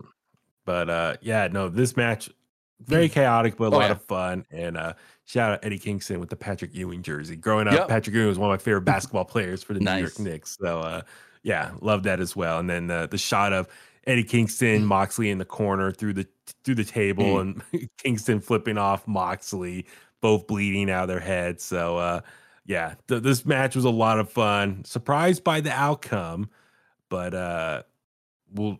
I'm sure we're gonna get Cassidy and Mox next week. Yeah, it's just weird. I would think Cassidy would get pinned to build up his next challenger. Exactly. And so why does Moxley get the shot? Just because he's John Moxley? Again, nonsensical stuff from AEW. I'm at the point I just gave up trying to rationalize every single move of theirs from a booking standpoint. So then next up, we hear "We Will Rock You" play, and my first thought was, "Ooh, Emi Sakura." No, it's for Saraya, because Emi Sakura, she's got that Freddie Mercury inspired gimmick. Nope. Saraya comes out with her whole family, which is cool. That was very cool. And then we get the women's four-way for the AEW Women's Championship, which unfortunately was very well overshadowed by the whole Saraya Toni Storm stuff. If you didn't know better, you would have forgot the title was even on the line. Exactly. And but I thought it was cool. We hear Queen, so Tony Khan did pay up music rights tonight for Queen and Metallica. So but that was very cool to hear that in Wembley. I mean, if you know Queen and their history, they played there and stuff. It's always very cool. But no, it was a very feel good moment towards the end with Saraya winning. Right. Celebrate with her family in the ring. So it was just a very good, heartfelt moment, which for these stadium shows, you should do something like that so the crowd goes home happy for multiple reasons here with different outcomes. So that was very cool. But I know a lot of people are questioning the booking decision with that, considering Shida just won the title a few weeks ago. So it's kind of like, it kind of sucks for her. She had a short title reign here, just a transitional champion. But it looks like the bigger story here is Toni Storm and Saraya moving forward, and the Outcast falling apart. Ruby Soho getting punched by Toni Storm in the face, and she walked out of the ring. So I think the Outcast, that's going to be the big story moving forward for the women's division here. And I just feel bad for Shida. Now she's probably going to be on the back burner again. So, but for Saraya, the bigger story here, thought she couldn't wrestle again, be able to return to AEW, but now wrestle in front of this large crowd in her home country. Feel good moment for the family. It makes sense for that big pop moment for the night. So for her winning, I could totally see why. And they can figure things out from a booking standpoint afterwards, but it totally makes sense why she won tonight. So I've been corrected. September 30th is not a Sunday, it's a Saturday. Maybe I will take the kids then. We'll see. Because tickets are cheap. Like, they got some decently placed cheap seats. Okay. So, not too bad. But yeah, Queen plays for Saraya. God Save the Queen plays as Toni Storm comes out in her lingerie. Nigel McGuinness makes comparisons of Toni Storm to Marilyn Monroe and Elizabeth Taylor, among others. Britt Baker comes out. Shida comes out with the belt, gets a good reaction from the crowd. And Storm and Saraya, well, they do their thing early, working together, taking out both women, doing some good stuff. They're fighting. We get the sweet chic music and everything. And then Saraya's mom wants to help out a little bit with Toni Storm. So Saraya, her mom grabs Britt Baker. She's sitting in the front row. Family's in the front row. She grabs Britt, and then they cut to Saraya really fast. But Saraya's like, yeah, get her, mom. And then they cut back. Toni Storm goes to hit Britt Baker. Britt moves. She knocks out sweet Saraya, and she does the perfect sell job. She's just like the perfect. Her mom is amazing, and she does the perfect sell job, falling back on the chairs and everything there. All of a sudden, they cut to Saraya in the ring, and she's mad. Which, how can she be mad? Toni didn't do it on purpose. It was like last week, I want to say on Dynamite, maybe. Adam Cole went to kick one of the Aussie Open guys. he moves and almost accidentally kicks MJF, so MJF gets mad. No, bro. He did nothing wrong. Don't get mad. Get glad. But so that goes on. Sheeta then hit a double noggin knocker before suplexing Saraya into Storm. There's 10 corner punches on Storm that was broken up by Saraya, slamming Sheeta on the apron as Storm had Saraya's, I read that part, Saraya, the whole Brit Breaker stuff. So they start kind of going at it. Things start to break down with the Outcast members, and so Ruby runs out. And I like how they mention Ruby's here, and she's running fast because Saraya got taken down, and it looked like Tony was going to hit her with the Sweet Cheek music, but Ruby stops it at the last second. Crowd actually popped for all of this when she, boom, forearms Ruby in the face. Sheeta then flew in with the missile dropkick, but Baker was there with the spinning neck breaker. A Baker thrust kick caused Storm to fall into Saraya for a cover, as Saraya was furious that it had happened. So she locked on the PTO submission, and as she's got Tony Storm up in the submission, in comes Britt Baker, boom, curb stomp. Sheeta, Baker, and Saraya then trade strikes until Sheeta hit a Falcon Arrow on Baker onto Saraya. Sheeta then hit a Meteora and a Katana kick, but Baker was there to apply the lockjaw. With the submission applied, Baker then didn't realize that Saraya had sprayed something, the spray paint it is, in Tony Storm's eyes, hit her with a nightcap, 1, 2, 3, pins her, there we go. So kind of a wonky finish because it's like you got these two girls in a submission hold, just like an arm's reach away from these two fighting over here. She's going for the pin. Britt didn't hear the 1, 2, I don't know. I thought it was kind of a meh finish. Saraya then brings her family in the ring, celebrates with the belt, cries, of course, but awesome. She was asked about her health in the media scrum. She said, I'm 100%. My neck couldn't be any better. Wow. Okay. Yeah, she's like, I'm fine. Completely fine. Yeah. I'm kind of curious how long of a title reign she's going to have here. Right. She's one of the bigger names in that company in the women's division. And so I think, if booked right, I think she can have a really fun title reign. Her and Outcast, maybe fall apart here. I mean, like, who does Ruby Soho stay aligned with Saraya at this point? Does Tony Storm, like, out of these two, who goes babyface, who goes heel? Hopefully they can build up some more challenges for her in the short term. Right. So Saraya can have some great matches in the near future. So no, this could be a lot of fun if booked correctly. And they got some history here with a lot of these women now, so they can maybe tell some interesting stories. So that's just me being optimistic with the women's division in AEW.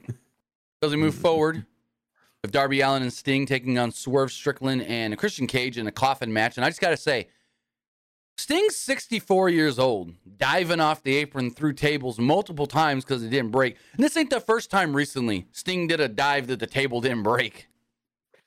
So here I am. I'm almost 40, and I'm still watching Sting wrestle. I've watched Sting wrestle all my life, and he's still doing crazy stuff out there. So give that guy his flowers for delivering once again on this big stage.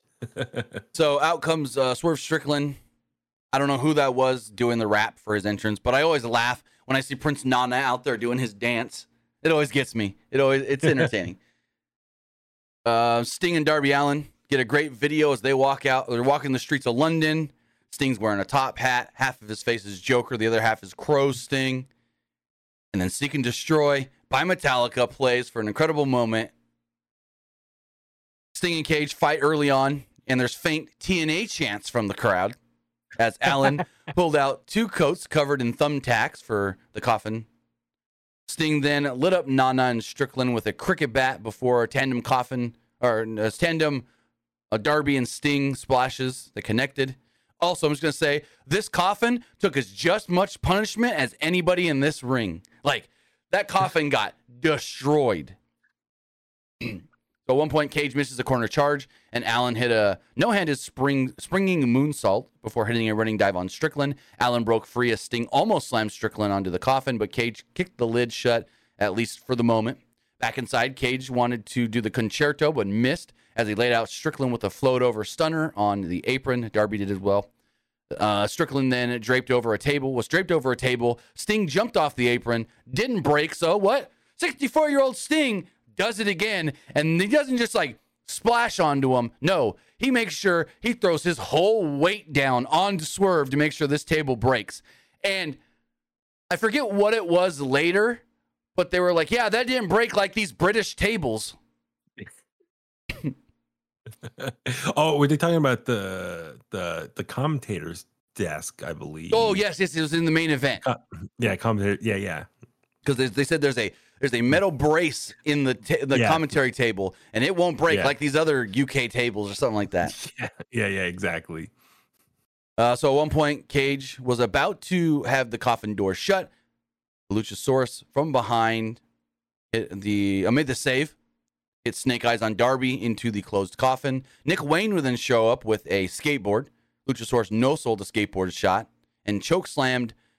No, it may have been here where he said that skateboard is just as hard as hard as these British tables, because Nick Wayne got choke slammed onto the skateboard. Singleton set up Strickland on top of the coffin, and Allen hit him with a coffin drop. Well, tried to hit him with a coffin drop, but Swerve moved at the last second, and there's just this crater now on the top of the coffin to the point where part of the coffin looks like it's like pointed now. And later on, Swerve gets dropped on that point that, oh my God, it looks like it hurt. So, it was with the right here, it was with the Scorpion death drop. Okay. So he's just back right onto where like the coffin pointed up because there was a crater, and then it looked bad. But Strickland hit a chair shot at one point from behind on Sting, which Sting no-sold. Cage then hit a low blow with a bat as Strickland hit the Swerve stomp.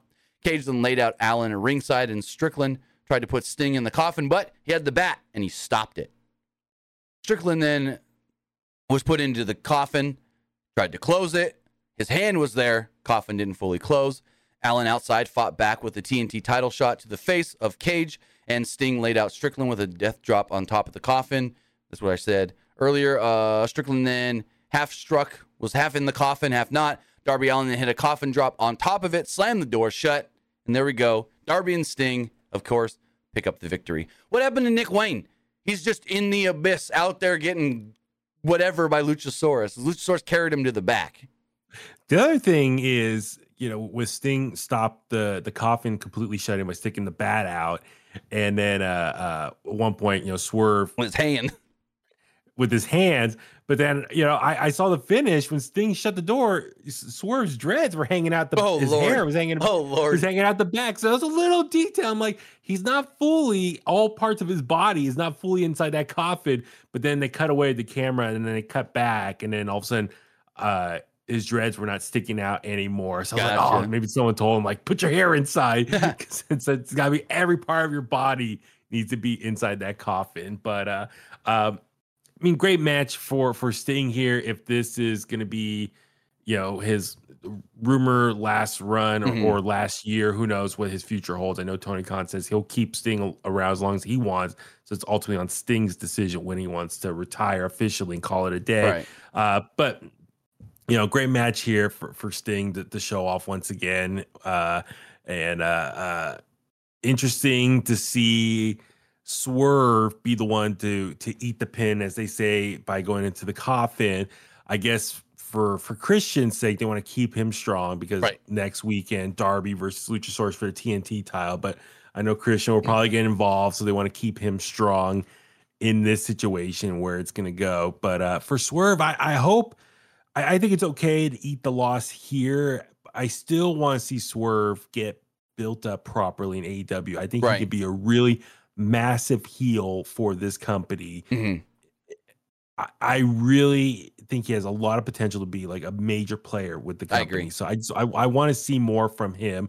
I know he's been getting more screen time as of late, and I really love kind of the build for this match, kind of how menacing he was, going to Nick Wayne's house, beating the crap out of him. Like, I love some of these story beats with Swerve, and I want to see more of this for the rest of the year. So then I need your opinion.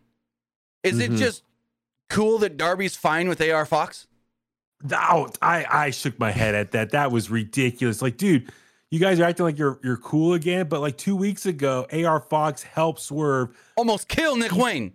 Who's Darby's protege. So that from a story beat, I did not like that. No. It didn't make sense. But hopefully they can retcon it a little bit. Maybe AR can, or maybe Nick Wayne could tell Darby, like, dude, why are you hanging out with AR Fox? And he's like, he's cool, man. We talked, and he's apologetic. Maybe AR needs to apologize to Nick Wayne, say, man, my head wasn't the right place at the right time, but I'll do what I can to win back your respect. Maybe, give us something like that, just to kind of somewhat, explain himself. So maybe you can explain this to me. So the next match is Jericho and Ospreay. What is the whole thing Jericho did before they played? It's Queen, Freddie Mercury. Okay. Freddie Mercury AO thing. When Queen played Wembley back in the day, was it Live Aid? I'm get my facts wrong here. Because the Queen movie, Bohemian Rhapsody, at the end, it ended with let's see, Live Aid. Okay.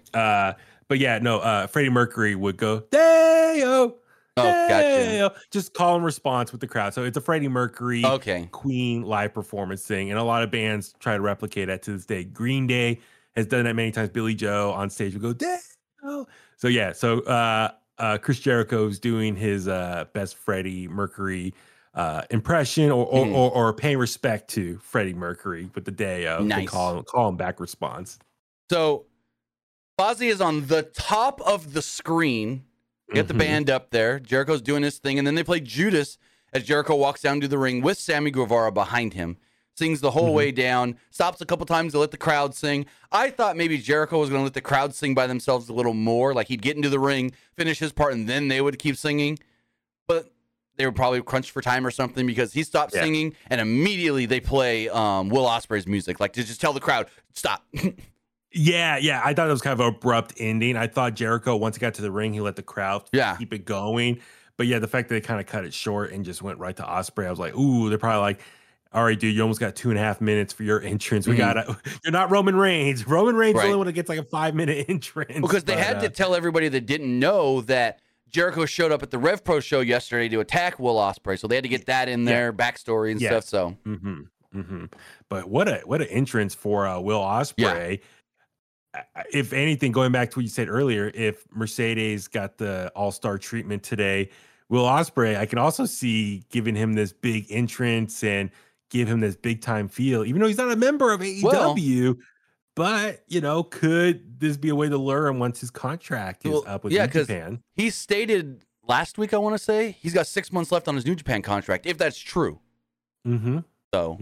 And he's going to have offers from both WWE and AEW. Oh, absolutely. Yeah. So as far as the match itself does go, Ospreay shook off Jericho's early attempts of offense and hit a sky twister press outside that clipped Jericho on the head. Back inside, Ospreay hit a pip pip cheerio as both traded chops and a boot for a double down spot. Ospreay was sent to the apron and Jericho hit a springing drop kick and a baseball slide to the outside. Back on the apron, Jericho folded up Ospreay with a German as Ospreay was shaking out his right arm like it was bothering him. Jericho then targeted the upper back of Ospreay with a standing shooting star that put Ospreay back in control, though. It was short-lived as Jericho fought back with a top rope Hurricane Rana. Ospreay at one point got free of Jericho's walls of Jericho, but Jericho charged right into a Spanish fly as Ospreay wanted to go for the hidden blade, but ran into yet another code breaker. And then an Os cutter by Jericho that looked like they clunked heads. That one looked a little bad. Jericho didn't try to pull back to grab him for the Os cutter type deal or whatever. No, he just springs off and they clunk. So Aubrey checks on both of them. Jericho then hit a mule kick with referee Aubrey Edwards unaware as Jericho goes for the Judas effect and connects for a 2. Ospreay then floated up and hit an impressive, massive power bomb as both went for some home run shots. Ospreay hit a hidden blade and then a Stormbreaker only for Jericho to kick out. The elbow pad was removed as Jericho flipped Ospreay off and dared him hit me again harder as Ospreay charged for the hidden blade and another Stormbreaker to win it. So there we go. Will Ospreay gets the big win over Chris Jericho. The match was supposed to happen a few years ago for New Japan, but then we had COVID and no one can fly to Japan and this and that. So it was a good match. I actually really enjoyed it. I saw some people going, it was all right. I thought it was really good. Well, as you said, it was supposed to happen a couple years ago in New Japan. So this was a good make good to finally get that done and completed for the two of them. And yeah, I mean, what a year Will Ospreay's having for 2023. I mean, early contender for Wrestler of the Year. Another big win for him, but also kudos to Jericho for once again putting over another younger talent.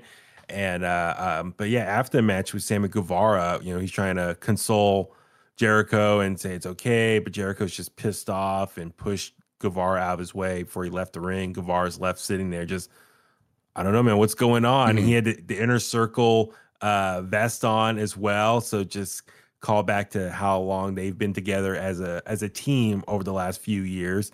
And yeah, so I wonder if Jericho's next for him is him and Sammy at some point. Is this what it's leading to? So but no, big congrats to Ospreay, a big moment for him. So, his home country too. More AEW news out of the Scrum. The Collision, because Full Gear is on a Saturday. Collision that week will air on a Friday from the Forum in Los Angeles, which means Collision and SmackDown are going to go head-to-head. Interesting. I don't know if they're just not doing a Rampage that week, but Tony Khan tells the people of the Scrum, AEW Collision will run the Friday ahead of Full Gear, also at the Forum. It looks like we're getting SmackDown versus Collision. Wow. I don't know if it's going to run in the Rampage time slot and be after, or be Collision usually runs it 8, 5, whatever time zone you're in. So that'll be an interesting one to see if they run it head to head, or if they get the Rampage slot of SmackDown ends, we then air AEW. I'm just thinking out loud. My birthday's November 14th, so maybe my birthday weekend, go down there and watch Collision and Full Gear in person. I'm just thinking out loud. Also, Fightful states that they've got more details on the CM Punk Jack Perry altercation. Details to come soon. Nothing new yet. They have more details. See. Hopefully from Perry side of things. Right. It looks like. So then Nigel McGuinness, we talked about this earlier, announces the paid attendance, not the how many people were there. Paid 81,035, which is the most tickets sold for a pro wrestling event in history. There's a difference between tickets sold and people at the building. Exactly. But then this leads to the Acclaimed challenging the House of Black for the AEW Trios Championships. I thought the match was good, not great or anything. It was just a solid Trios match. This match could have took place on any Dynamite or Collision, to be completely honest. It was very short, and I think if anything, it just let badass Billy Gunn have a time to shine and get his spots in. Unprotected head chair shot. I think was with Brody. Billy threw that chair right into Brody's. And I go, "Oh, what a hard unprotected chair shot there." And someone goes, "Well, he threw it, so it wasn't that hard." Okay, let me throw a chair at your head. Yeah, I know. Come on. But the match itself was fine. As you mentioned earlier, it was cool. House of Black paid tribute to Bray Wyatt coming out to the ring. And then all the lights on, kind of just replicating Follow the Buzzards. And funny spot with the Acclaim taking out Julia Hart early in the match. I'm like, people not gonna like this. AEW letting men beat up women. But she got involved in the match, man. They got that even the odds here. But yeah. You said the match felt short. The match went 10 minutes and 50 seconds, according to Wikipedia, which was actually 2 minutes longer than the woman's four-way. The woman's four-way didn't even get 10 minutes. Wow. Yeah. Oh, man. So if we look here really quick, the longest match of the night was the main event at 29 minutes. Yeah. But you probably count that 3-minute downtime of, give me 5 more minutes. No, I'll give you all the time you need. So that probably counted in that. Stadium Stampede and the FTR Bucks match went 21.5. The 6-man tag went 20. Punk and Joe had 14. Sting Coffin match, 16 minutes. Ospreay Jericho just shy of 15 minutes. So, yeah. No match went 30 minutes or no. The longest match was 29 minutes. So nothing went over 30. Interesting. So as far as this match does go, and not much really to it. Like we talked about, the Bray Wyatt tribute was really cool. And I liked how they acknowledged it on commentary. Didn't just go, oh, hey, we like that. And they actually said what that was if you weren't aware. Mm-hmm. So that was very cool. Mm-hmm. My notes are kind of all over the place here at this point. The Acclaimed and Gunn have selected that this be a no-holds-barred match because when it is House of Black rules, I guess you say, it just means their opponents pick the match. So like, oh, cool. Another hardcore match. Whatever. So Black hit an early moonsault outside as Caster and Gunn. While Caster and Gunn were fighting with King, Matthews flipped over the top to take out the Acclaimed as Gunn teased a dive, but then he was stopped. I'm like, oh, Billy Gunn ain't going to go for a dive. I really thought there was a chance, but I don't know. So he gets stopped, and King did a dive instead. Gunn again teased a dive, but Julia Hart stepped in the way and slapped him.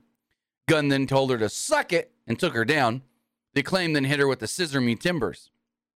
Taz then said, right in the yam bag. I think it's just kind of like nature for him to say that by now. Kind of like second nature, like, oh, just say it. Oh, crap, she don't have yam bags. We then see Mercedes Moné in the crowd. Very, again, weird timing to show her. King then missed a charging senton on Gunn against the railing. Gunn then drove a chair right into Eddie Kingston, but Brody King's head. Like, just threw it right at him. Head goes straight through the chair. Still, like, really unprotected chair shots like that in 2023. Come on. Black and Matthews, who ate a double clothesline by Gunn, were taken down. There's a locomotion splashes that led to Gunn missing a famouser, but hit the one and only instead for a 2.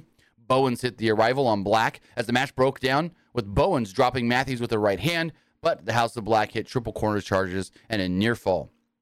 King's bleeding at this point. Not sure exactly where that came from. Maybe the chair shot. I don't know. But he was cracked open at one point. Caster then low-bridged King, while Gunn and Caster took turns hitting a famouser on Matthews. Hart tried to get involved again, which allowed Black to hit the end kick on Gunn, but he kicked out. At one point, Caster connected with the mic drop, but King kicked out a 1. Gunn hit the famouser, and the arrival by Bowens in a second mic drop, which got the win and gave the Acclaimed and badass Billy Gunn the victory and the Trios Championships. There then was a little celebration thing afterwards where they're like, yeah, we had the badass here with us, but we know everybody wants daddy ass, and so they did the world's largest scissoring, I guess you can call it.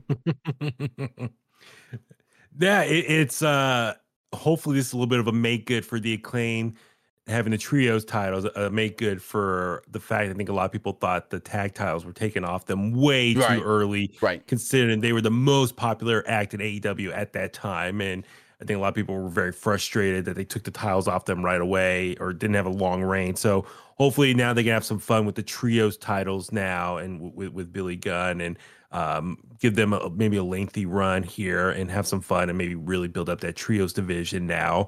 But yeah, like I said, short match, it was fine for what it was, but yeah, it could have easily main evented a Dynamite or a Collision.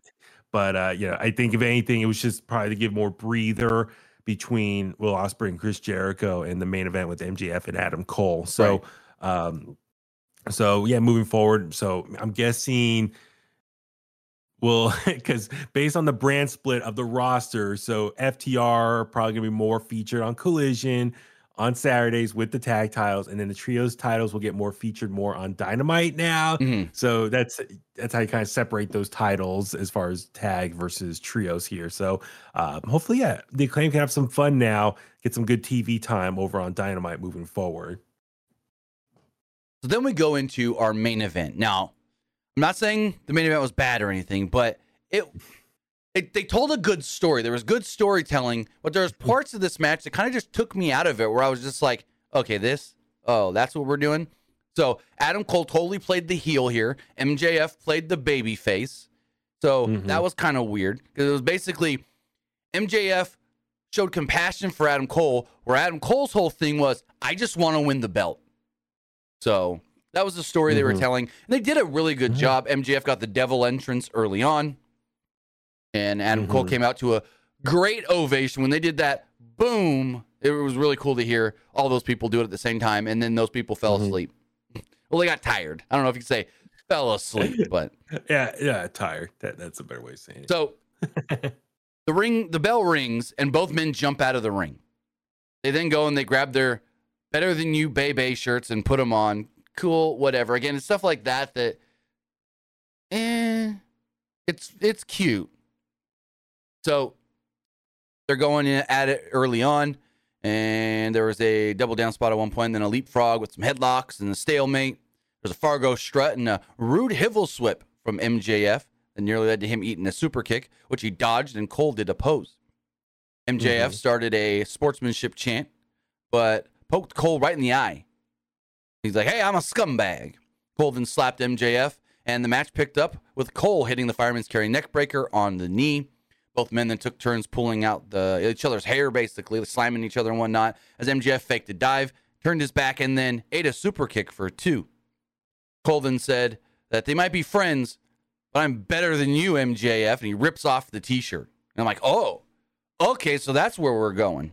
He hulks up, but Cole raked the eyes. MJF then blocked a super kick, ran wild in the corner with some punches, and then MJF again was tempted to go for a dive, and this time actually did it, as everybody in the building was stunned. There was a double stomp to the arm for a little bit there.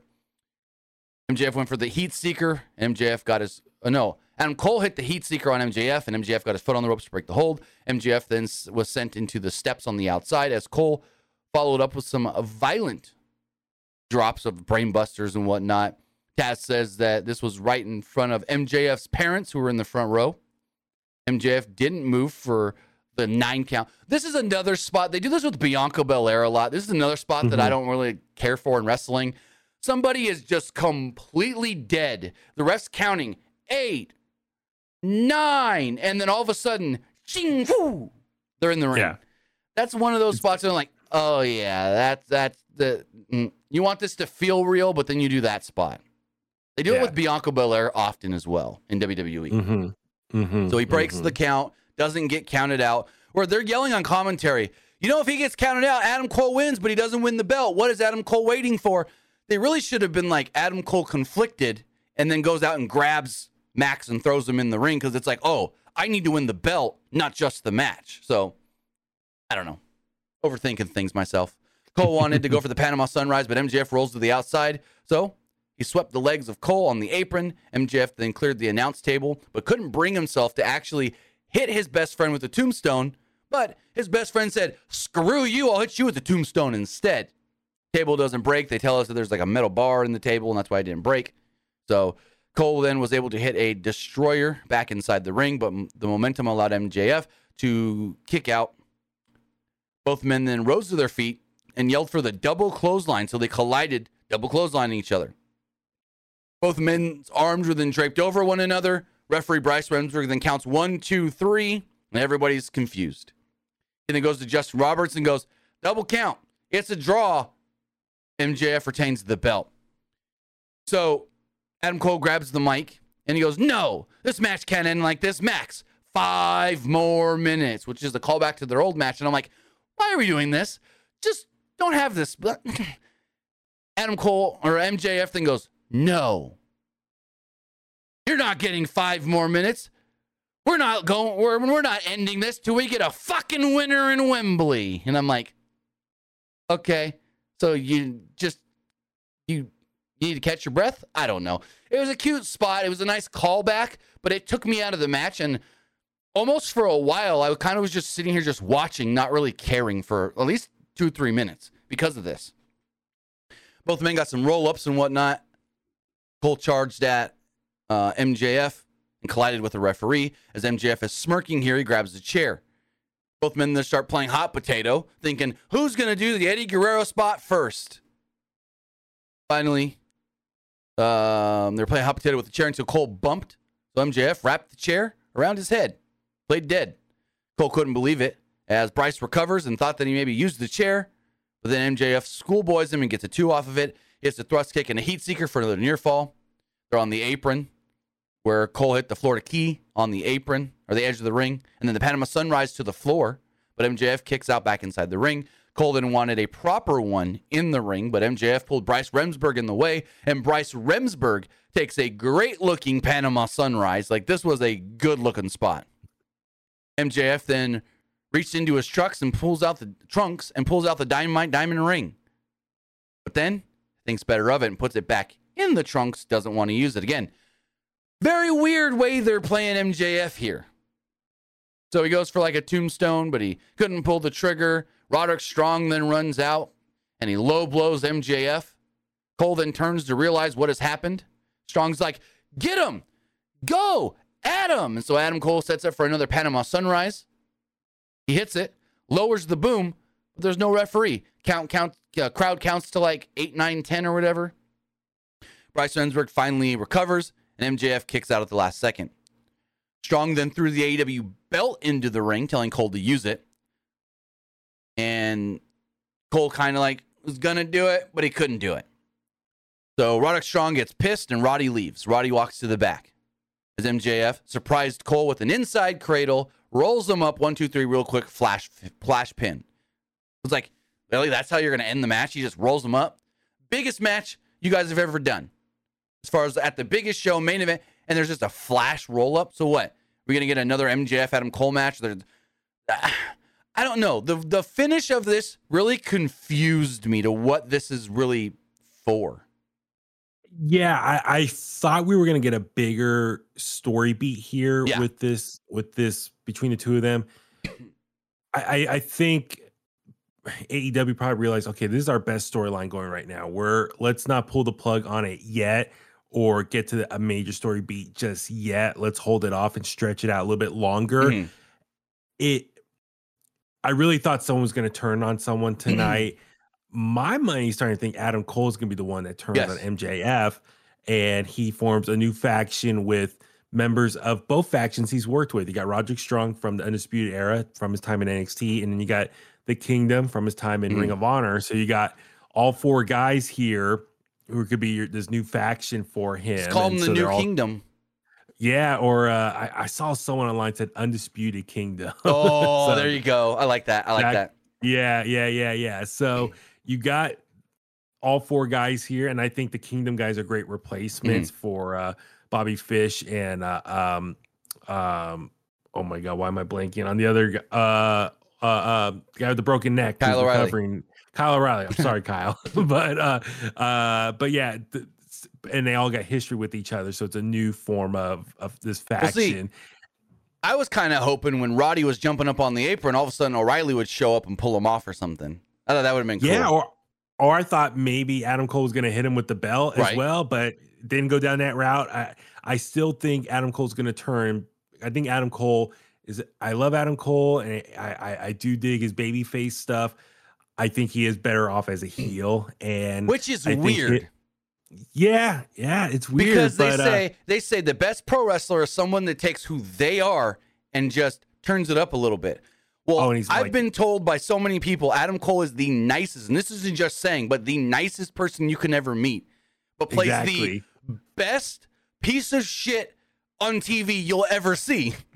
Yeah, exactly.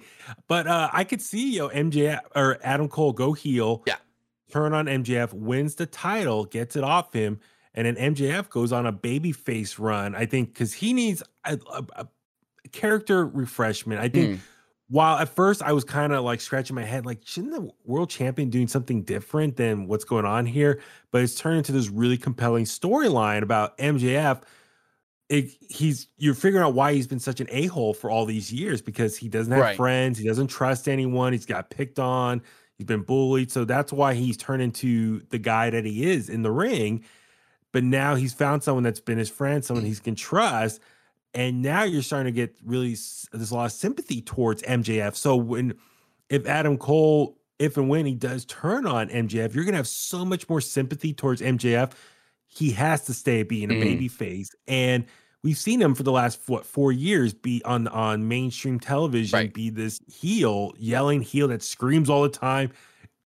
I'm getting a little bored with that. And so him being a sympathetic baby face and being such a good talker that he is, this could be something really interesting moving forward for the time being. And so I really want to see MJF stay being a baby face, Adam Cole being the new heel champion with this new faction around him and going on this tear. I think, if anything, this ending here, it ended on a happy note with both of them celebrating, and it's just holding off the inevitable of one turning on the other. So I think, if anything, they realize, okay, let's let this run a little bit longer. So how do we protect both of them? How we keep the title on MJF? So I think, all in all, this is the best ending they could have done, just to accomplish all the tasks that they have here as far as moving forward with this storyline. Right, and then we get the post-match stuff where so Adam Cole's crying in the corner. MJF sees the belt in the ring. He goes, "Oh, is this all you ever wanted? You weren't really my friend." Da-da-da-da-da. He throws the belt at Adam Cole. Goes, "Fine. If you don't want to be my friend, you can have the belt." And then he's like, "No. And then he does the whole thing that Adam Cole did for him on Collision a few weeks ago. He's like, "The crowd still loves you. We're best bros, this and that." And he grabs the ROH tag titles, and Adam Cole's like, "I don't want that." And he throws the title away. MJF then broke down and calls Cole a fake piece of shit. That's when he threw the AEW title at him. He says, "Were we never friends? What?